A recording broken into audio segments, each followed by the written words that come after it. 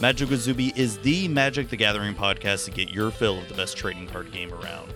Join me each week as we explore new topics and delve into how to become a better Magic player. We have various pro players as well as popular members of the Magic community come and join me as we discuss our favorite card game. Magic with Zuby is available on iTunes, Google Play, Stitcher, and TuneIn Radio. Hey guys, Kill the Bees here. Just want to let you all know real quick, this podcast about 7 minutes in, I did lose power in my entire neighborhood, so the quality is going to be absolutely atrocious a few minutes in, so we do apologize. We did try to prep this time, and we were shooting for the best quality we've ever had. Unfortunately, some things you just can't control, so bear with us. I know it's a little crummy. Matt actually had to have me on FaceTime held up to his microphone in order to even make this possible. So again, I apologize and hope you guys enjoy the show.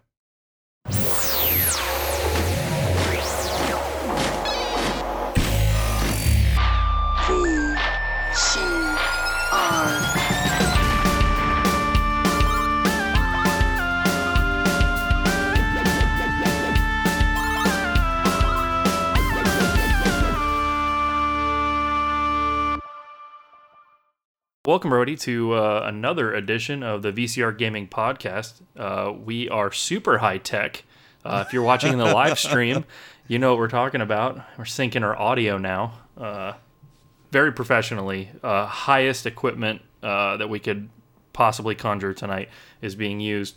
So everybody, just before we get started here, we are trying this out, this new live stream thing. We are on Twitch. We are using Zubatron's Twitch, so you guys can catch us. We'll try to tweet out every time before we go live. We do have one person with us. So how you doing, Matt? How you been? Actually, we've got 4 viewers right now, which is really cool. 2 of those are us. Oh, well, now you now you made me all sad. I'm doing awesome. I hit it really hard at the gym tonight, it felt really good, especially after today's BS at work. And right. then after that, I came home, and I got to tell you, I'm feeling in that, I think I talked about it with you a little bit earlier, that I'm feeling in a little bit of a gaming rut right now because I've played so many games lately that there's just not much else for me to play right now. Well, I mean, it's acceptable because the last time you were in a gaming rut, it took you quite a while to get out of it. And you came back from this one with a vengeance, so your list of games is impressive. Oh, dude. Well, I think a lot of it had to do when I had those 12 days off for Christmas and all that, when I had nothing else to do except play games every day. Yeah, totally. It was pretty cool. I had my vacation came directly after yours, and I think I did pretty much the same. I kind of shadowed you a little bit with one of the games. We both played kind of the same game at almost the same time. Wolfenstein. Oh, yeah, Wolfenstein. Yeah, that's right. But you played on the computer, you see, and I swear that game has to be easier with a mouse and keyboard compared to controller. I mean, that's always the case with shooters, though, right? I mean, for the most part, yeah. I'd have to agree with that. It's just, and I'm not gonna say that I'm super awesome at shooters. I feel I'm pretty decent. You know, I can beat most shooting games on, hard difficulty and all that. But Wolfenstein, I just couldn't do it with a controller. The aiming was off, even changing sensitivities and shit. I had to play it on easy throughout, like from. God, what part?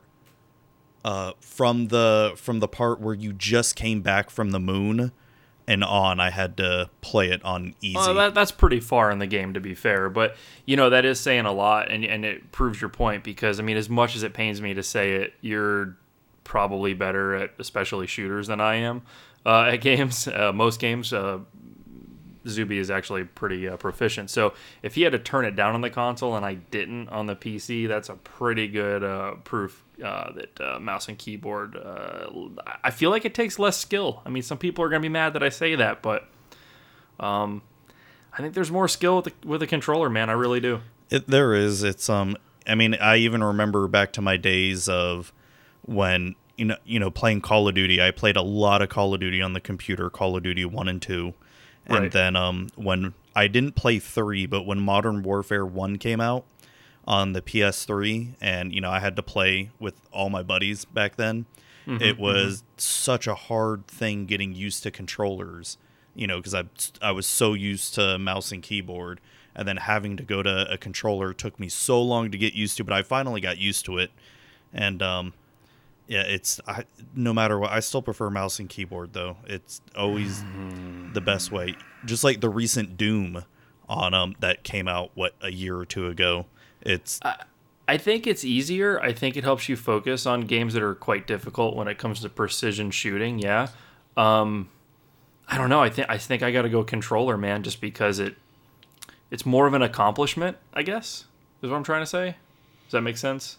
Like more skill? I guess, but I mean, there's also aim assist that a lot of people use on consoles. Oh, turn that shit off. And if you're playing multiplayer, a lot of times it is disabled. So, I mean, you can make that argument, but well, all right. So I mean, granted, you and I came up. We were able to play PC and console stuff, but like analog sticks, especially where you use the two analog sticks, one for moving around and one for your actual aim.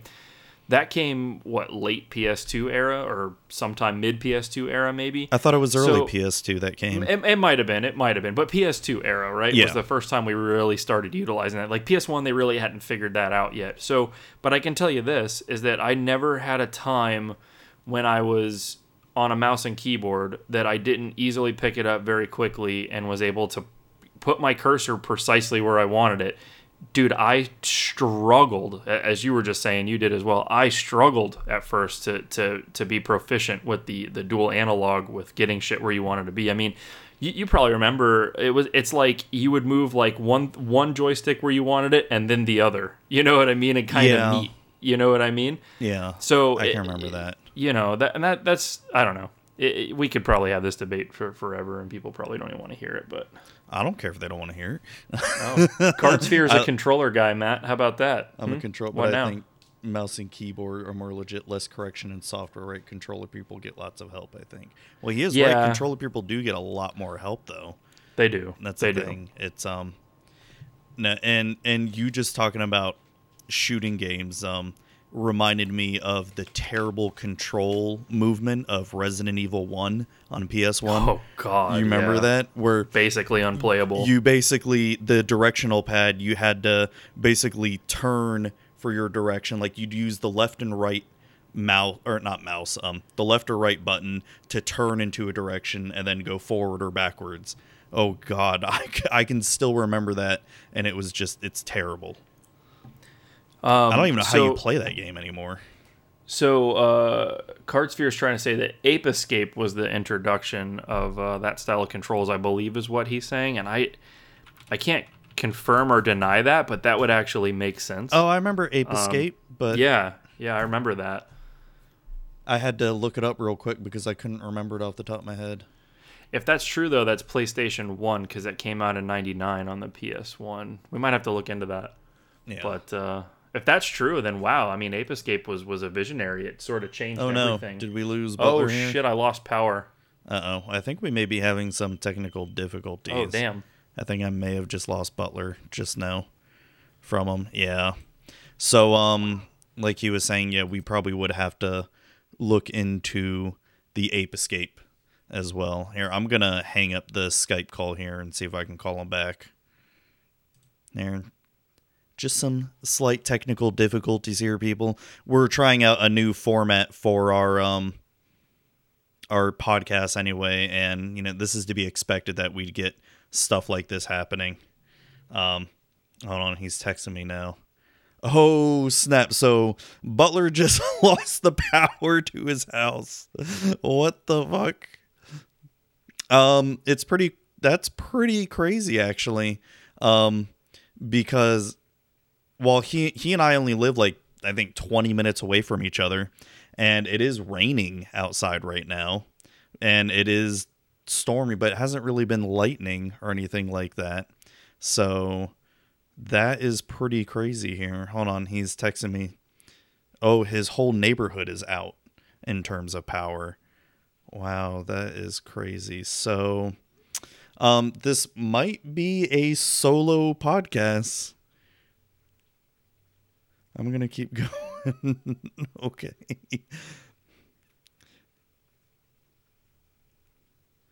So yeah, that really sucks. So I will definitely keep you all informed if he comes back, because that kind of just sucks.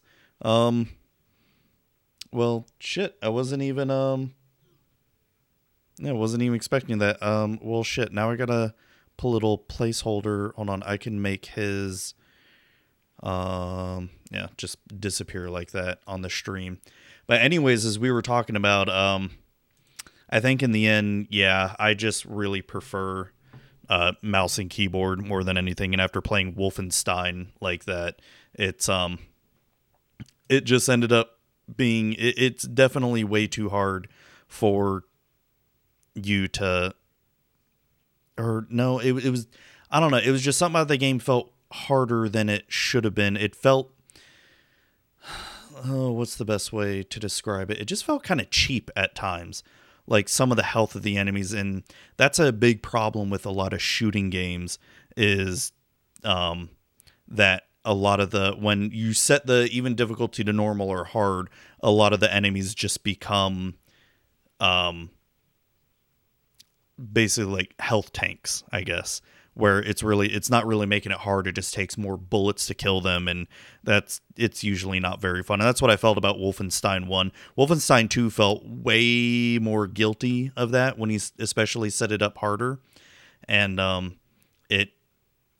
god, I don't know. There were at times in Wolfenstein 2 that I just did not have fun with the game, even though I felt the gameplay was better per se. It just wasn't as, I guess I didn't get that involved with the story as much as I did with Wolfenstein 1. So I don't know. So what else so as I was saying before, I was off for 12 days last month during Christmas, and I played a lot of games. I played Wolfenstein 1 and 2. Finally played Uncharted 3, and I hated it. Oh my god, I hated every single bit of it. It was just, oh god. And I loved Uncharted 1 and 2, don't get me wrong, because Butler has been the one. Oh, well, he's wanting to FaceTime now, so. Dude, yo. Very dark in my house right now. I can't even see you right now. So I'm still recording here, by the way. We still, yeah. So I've been letting them know that. Oh, did you just get power? Oh no, is that a flashlight? No. Oh shit, garage door won't work. No, it's a flashlight. I'm shining it at Zealand. So that is crazy, man. Hold on. So yeah, Butler's power just went completely out. Like I said, it's storming out right now, but I don't know about your area. He's trying to open up the garage. But it's storming in my area right now, but there's no lightning or anything like that. So that's crazy that your power just went completely out. Dude, it sucks, man. My whole, I don't know, my phone can see, probably not. My whole neighborhood is out. Wow. And yeah, that's some bullshit, man. Wow, that's crazy, man. Yeah. I've kind of got my phone near the mic, so maybe they can sort of hear you when we finish up tonight. Right, that's pretty lame, man. That's sorry. No, I mean, like I said, it's our first time live streaming, and it's just the kind of shit that happens. I'll make sure that I run my computer off my backup generator next time. So I was just talking about some of the games I was playing over the 12-day break, and I started getting into Uncharted 3 and how much I hated that game. So wait, Cardsphere says, wait, no power, and he's going into the garage. I guess he doesn't play survival horror. You're gonna die. Oh, and they can hear you, by the way, so that's good. Yeah, I know. Just tell them I wanted to check the neighborhood, and yeah, garage is probably not the best move. So, oh god, that's funny. But yeah, so you played Uncharted 3 when it first came out, and I want your honest opinion of it when it first came out, because my feelings of that game. I hated that game. Oh yeah, just hopefully everybody can hear me. Turn me up and stick me by the mic, but I was so like swinging from Uncharted nuts at the time because Uncharted 2 and all that. Yeah. I had the beta for Uncharted 3, which was online, like it was the multiplayer, and then I got Uncharted 3 when it came out. And to be perfectly honest with you, I had higher hopes for the multiplayer because that's what I played. Yeah. On 2. But the story, a huge letdown. It felt like they shovelwared Uncharted. Like, if that makes sense. Like, they just, let's hurry up and spit a script out, and let's use all the same tricks we used in the last one. It felt like a... Like the story... It felt like a rehashed Uncharted 2, but worse. Yeah. No, that's for real. I would agree with you. It's the worst in the series, and I'm not a fan of number 1. But yeah, no, well, I'm with you. I think referred to it as the worst game of all time. Not the worst game. One of the worst games. I consider it. I don't consider it one of the worst games of all time. I consider it the worst Uncharted. And I've told you my complaints about Uncharted 1. And my biggest complaint with Uncharted 1 was all the guns except the pistol were completely useless. Yeah, the pistol was devastating. Dude, it was so overpowered. And I'm surprised they never fixed that with a patch, Yeah. Yeah, and I played nothing but the remastered version, so I don't know if it was the same. Yeah. But yeah, so I finally... What? Hello? Sorry, go ahead, man. Yeah, I'm here. Oh, no. So after playing Uncharted 3 and begrudgingly playing that and beating it, I finally played probably what I consider one of the best games I've ever played, and that's Uncharted 4. And I know you told me, as soon as it came out that I need to play it, but I had to play the other 3. And Uncharted 3 was technically the game that made me stop playing for a long time because I hated it so much. And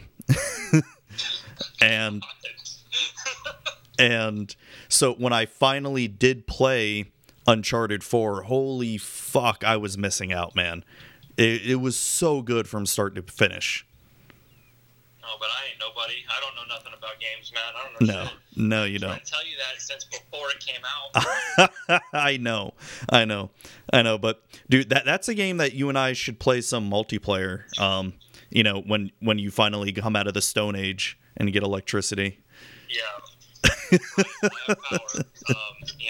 When I'm not, relinquished to my Game Boy Advance, we can set that up.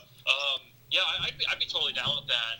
Uncharted 4, I never played the Vita one, and I haven't played the new. What's the new expansion for 4? What's that? Lost Legacy. It's Lost Legacy. What's that? Lost Legacy. Lost Legacy. I haven't played that. So, barring those 2, I agree. 4 is phenomenal, and as a game in general. In fact, visually, it's probably the best game on the PlayStation currently, I would say. You think so? On PS4? Oh, might have lost you. You think that's the... You there? Yeah. You think that's the best game on PS4? It's visually, like graphically, the best game on the PS4, absolutely. I don't know. I may have to disagree with you. It looks really, really good, but Final Fantasy 15 on PS4 Pro looks really good. Yeah, I mean, I'm a peasant. I don't know what pro stuff looks like, so I'm going to refer to that one on the pro front. But I did play both on the peasant PS4, and for sure Uncharted 4 looks better than Final Fantasy. But I don't know about the pro. I'll defer to you on that. Our chat is saying that Horizon Zero Dawn looks better than Uncharted 4. Bullshit, and I'll tell you why. Is because look at the mouth and the facial shit on Horizon versus Uncharted, and they didn't get it right. It's so the talking is so fucked. So you're talking more about oh shit, what is it? Motion capture compared to. Well, look, I said graphically and visually, and I gotta look at motherfuckers' faces, and if that shit don't work right in one game, Horizon, and it works right in Uncharted, Uncharted's got to win for me, man. Okay, I can agree with you on that. I think visually the environments look better in Horizon. They don't have that motion blur, which that did get to me a little in certain areas of Uncharted 4. That motion blur, like where you move the camera around, it's sort of blurry. But I'm not to take away that. That was my TV, dude. No. That was my TV. I was trying to shut that shit off. No. Right. Okay. No. I'll go with you on that. No, but I mean, not to take away that it didn't look beautiful, but no, I definitely agree the motion capture and the actual fidelity of the facial graphics look way better in Uncharted 4, but I think it's because they focused way more on that because it's meant to be more of a cinematic experience than, say, Horizon Zero Dawn. Yeah, but I mean, come on. They motion capped Horizon Zero Dawn. They worked on that shit for years, and honestly, and I'm not making this up, there are PS2 games that do the mouth movement and facial expression far better than they did in Horizon Zero Dawn. No, not PS2 era. I can maybe agree PS3, but not PS2. No, I'm not talking it didn't have as many polygons in the face or it wasn't as pretty. I'm not saying that, but I'm saying the mouth movement, matching what motherfuckers are saying. Yeah, dude, come on. Dude, you're gonna make me spit water out. But I'm right, though. I'm right, and it ruins it for you know, me. Like, no, I'm gonna need you to. Would have been my best PS4 game of all time if it didn't do that every time I play it. Now you're gonna have to find a PS2 game that has better mouth movement because I'm not gonna believe you otherwise. All right, I will. And don't be like Vice City or some shit because that looks terrible. Wasn't Black Rain on PS2? He Card Sphere is right. Black Rain was on PS2. That definitely looked better than Horizon Zero Dawn. And it was good. God, Black Rain. I remember that game was hyped as hell when it came out. I don't even remember that game. A technological masterpiece for a console. It was. Yeah. Didn't that come out on Xbox also, or GameCube or something? I think Xbox it did later on, and that would probably be the superior version if that's true. Yeah. Oh, now we got Card Sphere saying Heavy Rain, but yeah, that was PS3 era. I still need to play Heavy Rain one day. I'll do it one day. Yeah, I've never played that either. I think it's remastered on PS4. I think so. But but anyways, yeah, Uncharted 4, man. I'm glad you finally played it. I'm glad that you make it look like I'm not just bullshitting or I'm a fanboy. Like it's really actually good. It is. No, it really was. But I mean, yeah, no, I know you are, but it was really, really good. I enjoyed it from start to finish, and that out of all the Uncharteds, I can see myself playing that one again, probably more than any of the others.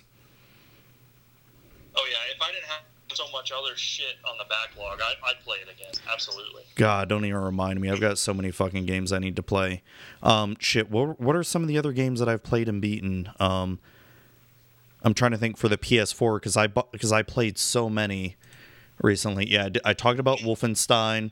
Oh, that's right. It's not a PS4 game, but I finally played through Assassin's Creed Brotherhood on PS3. Yeah. And I know, like, me being PC Master Race and PS4 Pro, I'm used to that 60 frames per second life, and going to a console that has at best 10 frames per second, it was quite a challenge for me. Yeah, that's a little difficult. But I didn't. Frames per second. Yeah. I did enjoy the game. I didn't think it was as good as Assassin's Creed 2, but I felt it was a nice continuation of the Desmond story with Ezio. And now that I'm playing Assassin's Creed Revelations finally, the one thing I noticed right away that I don't like is whoever the art director was, they completely changed the look of the main characters, which is really off-putting. Yeah, you think that's due to like an engine change, like because they changed technologies, or is it an artistic thing? I think it's more of an artistic thing because going from a Brotherhood to Revelations, there's definitely a step up in terms of graphics, and it runs a lot better than Brotherhood did. It's actually a lot smoother. I mean, it's still probably 24 frames per second. It's not going to be 30 or 60 because it's PS3, but it definitely looks and feels better. But the look of Ezio and Desmond look way off compared to what he looked like in the previous 3 games. Right. Okay. Well, I mean, could it be perceived by some as better, though? Or is it bad? I mean, it's not bad. It could technically be better. It's just, that's like it's like when you watch a sequel to a movie and they change the actor of the main character. Gotcha. You know what I mean? Okay. That's a good way to explain it too. Okay. Yeah. So Yeah, I'm not. I've played the Assassin's Creeds, but I haven't played. I don't necessarily remember. I mean, maybe I don't know. I might have played. I might have noticed that. I don't know. It's been a while. I'm not a huge fan of the series. So if you're just joining us, I see that we have about 4 viewers now. I usually have my co-host Butler here, but his power decided to go out in the middle of us just starting recording. There's a storm going on. Actually, his whole neighborhood went out, it sounds like. Yeah. So that's fun times. That sucks, man. Yeah, it's pretty terrible. So we're bootleg podcasting via FaceTime. Yeah, which the FaceTime is barely working for me right now, so... I killed the video so that I could look at okay. the show notes, and so that it would stop dropping out like it was, because it was dropping a lot. So it should be better now for audio. Okay.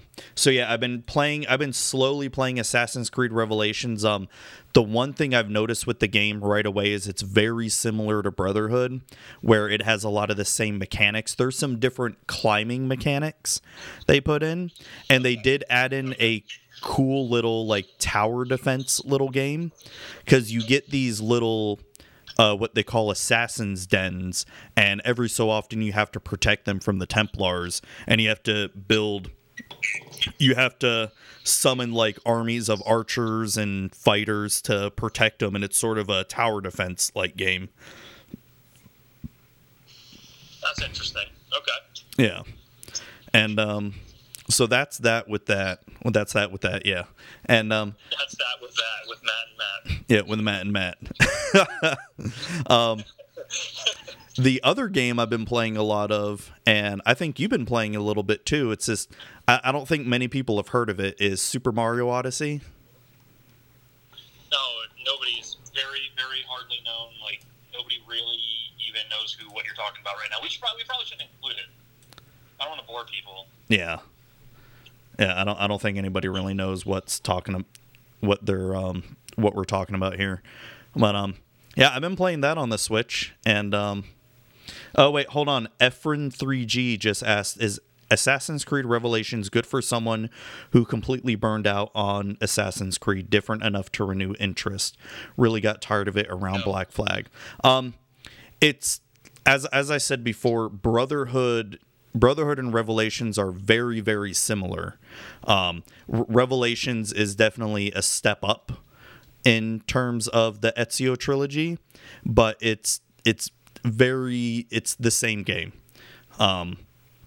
So I wouldn't expect much different with it. I mean, Matt, you've been telling me about this game periodically as you've been playing it, and it's not enough to get me to jump back into Assassin's Creed. I don't know if that helps at all. No.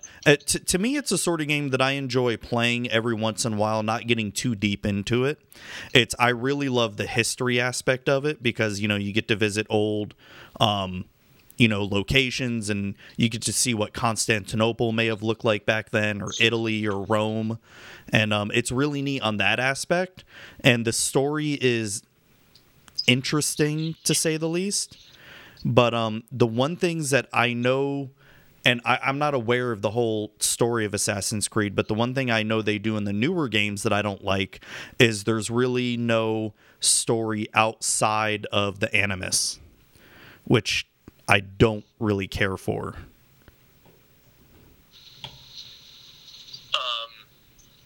Yeah, I don't know. I can't speak to that, so I'm not sure. What is it? The last one in the Ezio trilogy? Yeah, I'm playing the last one, and because right after I'm done with Revelations, then I'm gonna start Assassin's Creed 3. So you've never played Assassin's Creed 3? No, and I know you've been telling me that's a good game. It's good. If you really want one that's going to bring you back into the series and you haven't played that generation of them, I do recommend playing it. I did find it repetitive a little bit later on, but with the repetitiveness, it is, they did step the skill level up. Okay. So the story it could be a little more cohesive. I found it, Matt, on Revelations. How do they do is it open world or is it linear? I assume it's open world. Like No, the others. it's pretty open world. I mean, it's not open world right away. You don't have access to the entire city right away. You have to play through some missions, and then it opens up. So in the open world of it, is it like chunks of open world? Like you get to the edge of one sector and then it loads the next, and then you have that big open sandbox to play in, or is it one big large open world? It's one big large open world, but I know where you're going with, because I know you've talked about that. Assassin's Creed 1 was like that, and parts of Assassin's Creed 2 was similar to that as well. Well, get ready for it when you go to 3 and beyond, because they made the maps and the worlds and the places you're going so large they can't keep it all loaded in the RAM at once. So you're going to have a bit of that, and it's kind of frustrating and annoying. And that's one thing that turned me off about it. We're used to games like Red Dead and Grand Theft Auto where you don't have to experience that, and it's kind of off-putting, I guess. But it didn't ruin it, but I didn't prefer it. No, yeah, true. So going back to Mario Odyssey, have you beaten the game yet? No, I'm about to fight Bowser, and if the power doesn't come back on, that thing is battery powered. I just realized, so I might. Oh yeah. But that's all I have left to do. I'm on the moon, and that's all I have left to do. Okay, yeah. So I've beaten the game. I've gotten to the darkest side of the moon. I haven't beaten that part yet because it's a pain in the ass, and I haven't honestly really sat down and tried to beat it. It's just I'll do like one attempt and be like, okay, fuck this, I'm done. I need to just actually sit down and do it. I know I can. It's just I need the patience, and I don't have the mindset for it right now. It's nice to know that there's sections of that kind of frustrating, level that that Mario, the Mario team or Nintendo, if you will, tends to get to, because I did feel like a lot of Odyssey is a bit easy. Did you feel that way? Yeah. So it's nice to know there's some parts that are going to frustrate you and make you come back another day, because, I was playing Super Mario World probably earlier this year, and you can't. There's no fucking way you're going to sit down and beat that shit in like 2 or 3 sessions. Like, you're just not. And to me, that kind of gave you a lot of reason to keep coming back, and it kind of, made the games kind of string out. If you wanted to, you could be normal people. I'm not talking about people that play games all day, every day, but, people that work and things like that. You could beat Mario Odyssey in a week, like, no problem, your first time through, I mean, Yeah, the first time through, it's, I've actually gone back and started a new save file, and I just wanted to see how long it would take me to beat the game straight through. And I could do it in, I think I could do it in less than 5 hours. I can do it. Yeah, I'm sure. Because, like I said, that is one, and I've told you this, that's one complaint I have with the game, because I really screwed up my first playthrough, was once you get the amount of moons in that one world you're in, there's really no point to collect more. It won't help you progress in the story at all. I mean, if you want to get the most out of it and you want to truly feel like because a lot of people aren't going to go back after they beat Bowser and go back and replay. I mean, a lot of people aren't going to do that. Yeah. They feel like they've had enough and they're going to move on. So I recommend that if you are one of those people that's not going to go back and you're not, spend a little time and explore the worlds, because there is some cool, fun shit to do, and like some mini games and stuff like that, or mini levels, mini challenges. Yeah. But if you understand that there is, post-game content and stuff, then yeah, absolutely, it's pointless. You're right. I wish I wouldn't spend as much time as I did on some of it. I wish I would have listened to you. Yeah, and it sucks, especially when I did my second playthrough. It just made me realize, I wasted all this time just exploring all the worlds the first time, which, not that I didn't hate doing that, it just felt... you come to realize, it's pointless. You can beat the game, and then you can go really start to explore the worlds. And that's what I've been doing. I finally finished collecting all the moons in Cap Kingdom and Cascade Falls. I'm starting to slowly go through each world now and finally collect all the coins and the moons, because I just basically rushed to get to 500 as quickly as I could, and I left probably 5 to 10 moons in a lot of the worlds, especially the beginning worlds. So let's break it down real quick, just in case anybody hasn't played it. And this isn't really a spoiler, but so the game is kind of a blend of Super Mario Galaxy and Super Mario 64. Would you agree with that, Matt? For the most part? I would say it's more similar to 64 and Sunshine. Galaxy is too linear to even compare it to Odyssey. Well, okay, but the way that you go from world to world and you're on a ship and you have to collect things to power the ship up to go to the next world, that's straight out of Galaxy. Yeah, I can see that comparison. Yeah. So, all right. So it's kind of so it's a blend of Sunshine 64 and a little bit of Galaxy. Whereas you have this ship, and moons. Think of in Mario 64, you had to collect stars, and so many stars would open doors to get you into new worlds to play. Well, the way they do with this is you collect moons. Real original. It is. Big change. Yeah, you collect moons, and the moons power up your ship to let you leave that world and go to the next one. So you need X number of moons to get to each one.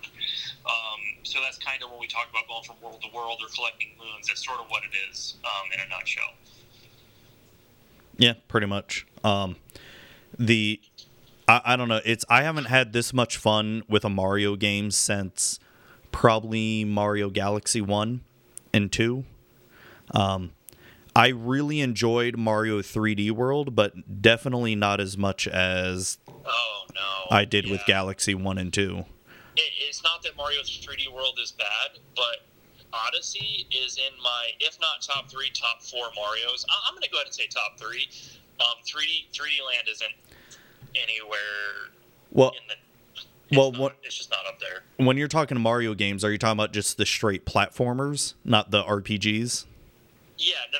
Correct. Good differentiation. Yeah, like traditional Super Mario games. Yeah, like platforming, save the princess, that type of shit. Not RPG, because I know how you feel about Mario RPG. Oh yeah, it's the fucking best one. I know how you feel about that.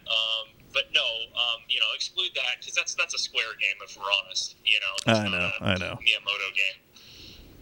But yeah, I mean, would you agree? I mean, is it in your top list of Marios? I love it. I think it's brilliant. What are your top 3 Mario games, if you had to? I'm not going to put them in a specific order, but if you asked me to pick ones that I wanted to fucking play, it would be World. It would be Super Mario World. It would be Mario 64 and probably Odyssey. Mario 64 and Odyssey. Yeah, I would definitely choose Super Mario Brothers 3, because I've played that. I love that game so much. It's solid. That would be my number 4. It's solid for sure. God, what would I have to choose next? I mean, right now Mario Odyssey would definitely make top 3, and God, it'd be a really close contender between World and 64. I think World might beat it out, though, if I had to be honest. I agree. but 64 was like game changing, you know, and nothing really holds up well on the 64. You can play the fuck out of Mario 64. Oh yeah. You know? Oh yeah. I mean that's a type of game you can always go back to and visit, and it'll take you a reasonable amount of time to beat as well if you're not like a speed runner or some shit. Man, that game will take you a lot longer than Odyssey to beat. A lot longer. Yeah, because it's fucking harder, and it's harder, and the camera angles are shit. Oh, you got some C buttons, baby. No analogs. No dual analogs. God. Like we were talking about. And talk about horrible camera angles. Dude, you know what I really want to go back? See, I really need to pick myself up a 64 again, because I've been really itching to play some GoldenEye. Dude, you need to hurry up. Them shits are gaining value on. I know. Not to mention, stores aren't having them in stock right now. I know, it's That's bullshit. Nuts. It's bullshit, man. I just watched some video of GoldenEye, just, a little trailer of GoldenEye or whatever, and I'm just like, oh my God, I have so many memories playing that game, man. That was the game. I mean, granted, I grew up playing more Super Nintendo and regular Nintendo, but the 64 was like the best party system for my teenage years. It was not only Mario Party 1 and 2, because we didn't really play 3, but GoldenEye, Mario Kart 64, Smash Brothers. But GoldenEye was like the number one game we all played. I think anybody from our generation would tell you that they have a profane attachment to GoldenEye, man, because you didn't have, there was like your Duke Nukem's and your Quakes and stuff, but you had to have a hardcore PC at the time. Not a lot of people did. Not everybody did. Certainly not. Yeah, and no. That was a way to do first-person shooter with your friends, man. Like that was where it started. We all still play that shit today. So we should, man. Next time we can chill or something on like a Friday night, man, you should come over and we should play some fucking GoldenEye. Oh, do you have it? Of course I had. Come on, bro. Shit. Yeah, man. Do you ever, I don't know, I might have told you, and if I said this on the podcast before, my bad, but we were talking about it. Did I ever tell you, or did it ever come up where, how, like, they still do tournaments for that, how they do the control scheme? They change the controls. Did I ever tell you about that for GoldenEye? I know we talked about it before, but I don't remember at all how they set it up. They reverse it. They give you the look on the analog stick. Okay. And they do their forward back side striping and all that on the C stick. Instead of having the up and down, having to screw it on the C buttons, they reverse it, so it's like more modern. It's reversed, like it's backwards than what you're used to, like as far as orientation. Huh. But that's what they do, and it's pretty interesting to watch. And I don't know why we never thought to do that as kids. Well, we didn't know any better as kids. But it's in there. Like, it's in the settings. Like, you can just go do it. Like, and it's like, why weren't we doing that? I'd be interested to try that. Efren3G just said that was him, Duke Nukem, in the computer lab with serial cables. That's some pretty OG shit right there. Dude, you got dedication if you're playing Duke Nukem on serial cables, because that's like slower than like a 33.6 modem. Well, yeah, but you got to remember there's not much data being transferred back and forth back then, though. I mean, yeah, true, and there's probably not much in the speak of lag or anything. And dude, I remember wanting to play Doom and Doom 2 with buddies so bad, because I read up on, how to play LAN and dial up and all that with Doom and Doom 2, but I had no buddies who had a computer. It was like I was one of the only kids that I knew that had a computer, and I was so sad a lot of times. Dude, that is so sad, because we lived in the same town and didn't know each other, and I did. We could have done that, Matt. Yeah. Oh, well. Fuck. Damn it. I would have did that shit. Honestly, I knew like one other kid. My buddy Sean was the only person locally that I knew, and if he wasn't available, you weren't doing it. Yeah, pretty much. But I guess moving on to another game I've been playing, which I haven't played in about a week, and for good reason, and that's Stardew Valley. I have warned you not to play that game because it is soul sucking, and I mean, it's basically Harvest Moon. They basically took Harvest Moon Back to Nature from PS1 and turned it into a 16-bit game. And because Harvest Moon Back to Nature is my favorite Harvest Moon game. And, I mean, obviously they've added their own flavor to the game as well, too. But it's a really addicting game. And I there's a reason why I haven't played it for about a week. Because, you know, I need to have a life. Well, didn't you say you played like almost or at 30 hours in the first weekend that you had it? Yeah. Yeah, I mean, I know that hardcore gamers, that's nothing. You know, they do that shit in one day, even though there's 24 hours in a day. But people like us, I mean, that's taking all of our free time. So yeah. That's pretty scary. Yeah, it is. Man. And I've told you, don't get it. And I'm going to get it. No, don't do it. Don't do it. All right, question. Real question, though. Harvest Moon, the PS1 one, the one you were talking about, or Stardew Valley? Stardew Valley, because it's... And the only reason I say that is because Harvest Moon on PS1 has aged, and it's slow now. Like, when playing it, like, the load times and all that, and moving from place to place is slow. Stardew Valley is just a lot smoother. And while I think there are some parts of Harvest Moon Back to Nature I prefer with the way the game works, but Stardew Valley is just a much easier experience. And there's no freemiumness to that game, is there? No. Once you buy the game, that's it. Good. Thank God. Damn. It sounds like it's a game they went the right way. Like, it sounds like it's truly great. You're not the first person to tell me about this. I've been meaning to get it. I just, haven't. But it's almost like every time I hear about it, I'm in my mind, I'm like, oh, this must be a freemium, like, mobile game. No, it's nothing like that at all. Do it is awesome. Yeah, they could have easily have done that too, make it a freemium game, and it's only one guy that made the game. It's only one person. Holy shit! Yeah, and how long did it take them? I think I want to say 3 or 4 years before it finally came out, and even though he's the only guy, and it does take a long time for updates to come out since he's the only one who does it.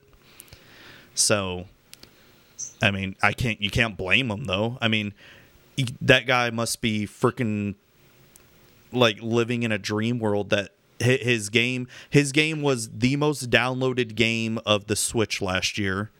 And it was way up there on the Steam charts for a while too. Yeah. It was really popular on Steam, PS4, and Xbox One when it first came out. And like I said, the Switch has turned it into even more popularity. Well, I'll get it. I'll be the judge of how soul-sucking it is. Yeah, definitely. So, what games have you been playing lately? Oh, actually, I think you've got an important update before we get into games. I do. I have an important announcement that's going to affect everybody's lives. I am no longer a peasant who cannot experience the fruits of the PC Master Race, as I have joined the PC Master Race now and forever. I put together a rather shitty gaming PC, but it works, and I can play pretty much every game above 60 frames, most games in the 80 frames range, and it's pretty cool, man. I get to, see what all y'all snobs have been putting in my face. It's pretty nice.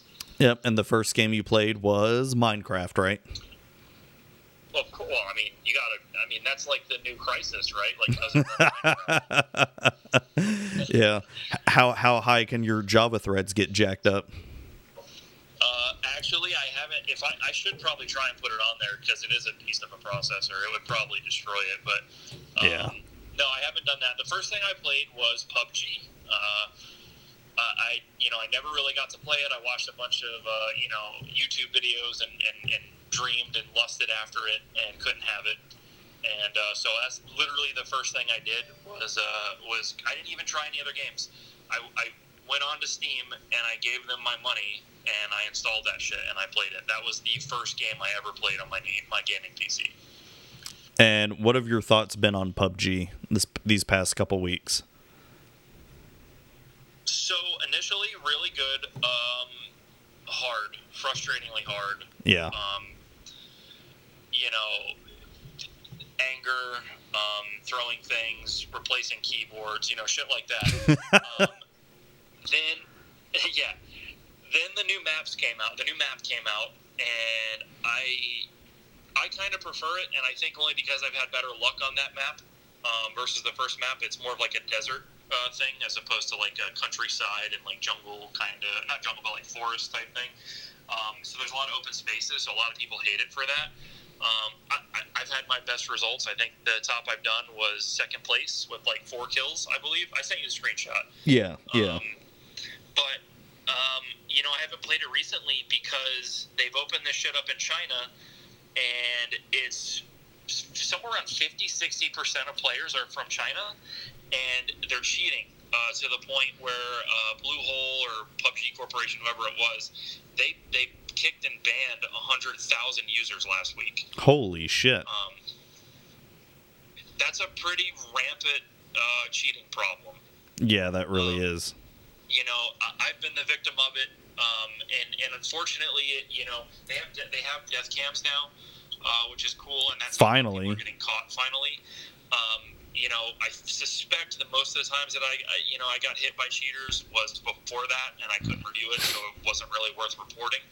I'm waiting for it to happen to me now with the death cam, but it hasn't yet. But I haven't been on it very much because it's kind of disheartening. And like, you can't even, I was telling you earlier, Matt, you can't even have your voice chat on because it's just like a bunch of dudes from China that are, you know, they're Google translating how to say the most offensive things about your mother. Oh, jeez. The 12-year-old in me appreciates. That I gotta hand it to them. I need to I need to do that. I haven't played the game in a while, but I need to just go into the lobby and put on voice chat and just hear a whole bunch of, you know, 12-year-old Chinese people, you know, say they fucked my mom or some shit. Oh no, they're full-grown men. They think it's hilarious, and you know, it's just a mess. Like, there is no like being serious with somebody on there. Like, even you'll get a squad. Like, if you play squads, and like they just don't stop the whole time, and they're not even talking about you necessarily. They just don't stop, and it's just it's becoming a complete shit show, and it's really depressing because I waited so long to get a gaming PC, pretty much for that game, and it's like kind of ruined, you know? Yeah, that's pretty shit. So, I don't know. That's kind of all I can really say. Most people are well aware of PUBG, so I don't want to spend a lot of time on that. But it is fun. It is cool. I've gotten pretty decent at it. I mean, by decent, I mean, like, I've never won. So, you know, there's that. I've never won either. Is anything important? I've gotten as far as you have. I've gotten to second place. And, of course, it was one of those. It was me and one other guy, and I had no idea where the other guy was, and the circle was getting smaller and smaller. And then all of a sudden, boom, dead. I'm like, what? Where the fuck was he? Pretty much what happened to me. Pretty much identically what happened to me, too. What else? Let's see. Oh, Fortnite, so we can keep the Battle Royale shit going. I have actually been pretty actively playing Fortnite. I actually started playing it before my gaming PC was up because I really just had that itch to play a Battle Royale game. Yeah. And I could get that on the consoles. You know, I actually have, most of my playing has been on the Xbone. But it actually, for such a simple game, it's kind of sad, but it actually runs a lot better on the PlayStation. There's not frame rate issues, but there certainly is texture loading, like texture map loading issues. There's things are fuzzier looking on the Xbox, and I'm actually playing it on a 4K TV on Xbox and on a 1080 TV on the PlayStation, and the PlayStation is a little nicer. I have it on the PC as well. My PC Master Race, of course, wipes its ass with that game. It's pegged at the preset 60 frames. That game is only allowed to run at 60 frames, and my video card laughs at it. That's obviously the best way to play that game. I still need to download that. Time into it. Go ahead. I still need to download that game. I'll do it one day. Yeah, I don't know how or why you haven't. You really should, man. We should get on that. It's fun. It's a whole really big thing to do it. What's that? It's a whole big thing, having to click Oh, yeah, you have to, download. do stuff. Yeah. Yeah, I know. I'm not into that life. I'm not into that lifestyle right now. You can literally do what I did and just tell it on your PlayStation app on your phone to download it. Like, it's not even hard. Like, I think I did it at work. Oh, that's true. You're right. I should do that. Like, you don't even have to fire your PlayStation up to do it. But no, it's really cool. I was lucky enough, a buddy of mine, EJ, him and two of his roommates, they play Fortnite, and they've adopted me into their squad here and there when they have an opening. And I've probably played with them about 4 times now on squads. We won once. It's the only time I've won Fortnite or any battle royale game. We did win, and all of us were still alive. That was pretty sweet. We got a little Mary Poppins umbrella glider for it, so look out. Wait, a little Mary Poppins what? All right, so you know how like PUBG you parachute in? Yeah. All right, so very similar. So PUBG, you come in on like a C-17 or something. I don't know, some military propeller troop drop plane. It's very realistic, very army. On Fortnite, you are in a school bus that's painted a psychedelic color and it has a balloon on it, and you jump in from that. And then instead of a parachute,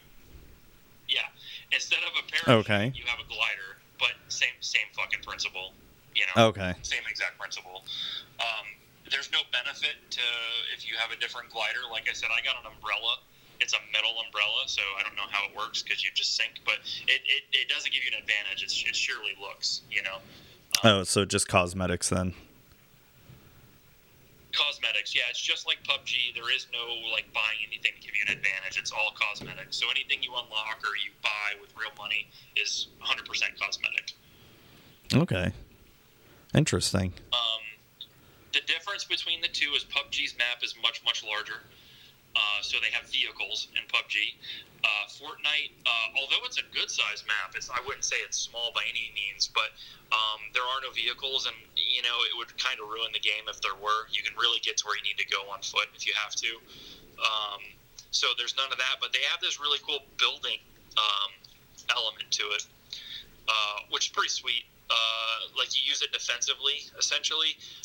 You'll use it to sort of block bullets or to kind of barricade yourself in or make yourself a some type of barricade or something like that. Or you can use it sort of offensively to build up to things to get better items that you have a hard time getting to or reaching or things like that. So it changes it up quite a bit, It adds a different element to it, and it's fun. I think they both have their place, PUBG and Fortnite. They really do. Okay, interesting. Like I said, I'll check it out one day. Yeah, dude, install that shit so we can play, man. I will. I'll get to it. But yeah, what else? I played Wolfenstein, just like you. Although I did play it on the PC, Master Race. And I guess because it's from 2014, my 1060 video card didn't hiccup at it at all. Like it played everything max settings, and it never even really breathed heavy. So that's kind of fun. But yeah, Wolfenstein is good. I didn't play the second one. I know you did, Matt, and you think that the first one is better. Is that right? I feel like the gameplay in the second one is better, but the story in the first one was better. Okay, all right, makes sense. One of them's a little newer, more advanced. The game got hard later on. Like I think the bridge level was the first one that really gave me trouble. Yeah, the one that's the one right at that's the one right before the moon. Yeah, right before the moon. It really ramped it up. I had a lot of frustration at that point, but I did not turn it down. I never felt the need to. So again, Matt, I will concede you're a bit better at most video games than I am. So if you turned it down on console, for sure. But it's a great game. It's Wolfenstein. It's you're shooting Nazis. Yeah, pretty much. It's great. If you want to change from a sandbox game, which is like what everything is nowadays, it's kind of cool. It's very linear. But yet, there's still areas to explore. There's nooks and crannies to find. There are alternate paths you can take through most areas. Yeah. Which was cool. I found it kind of nice to know the direction I needed to go and why and when. It was, I don't know, I enjoyed it, Matt. It was a fun game. I think I beat it in like 12 or 13 hours. It's not a very long game, but it's pretty great, and you can get it for dirt cheap no matter what system you pick it up for. So I'd recommend it absolutely. Yeah, definitely. No, I had overall fun with the game. It was good. It was just I'll probably go back and play it maybe a couple years from now just to do the other timeline, the Wyatt timeline, or whoever I chose. I chose the Scottish guy. It's so funny that we both so Matt asks me, because there's a point where you have to choose sort of which direction you're going to go in the game, and it's based on one of the characters, one or the other of the characters. And Matt asked me, he's like, "Oh, which one did you pick?" And I was like, I forget the Scottish dude's name, but I said it or whatever, and Matt's like, "Yeah." It was just so funny. We were in the same place. Like, screw that young ass kid. Like, we're keeping Scott. Well, no, he was just a whiny little bitch, and I'm like, no, I don't want him. He really was.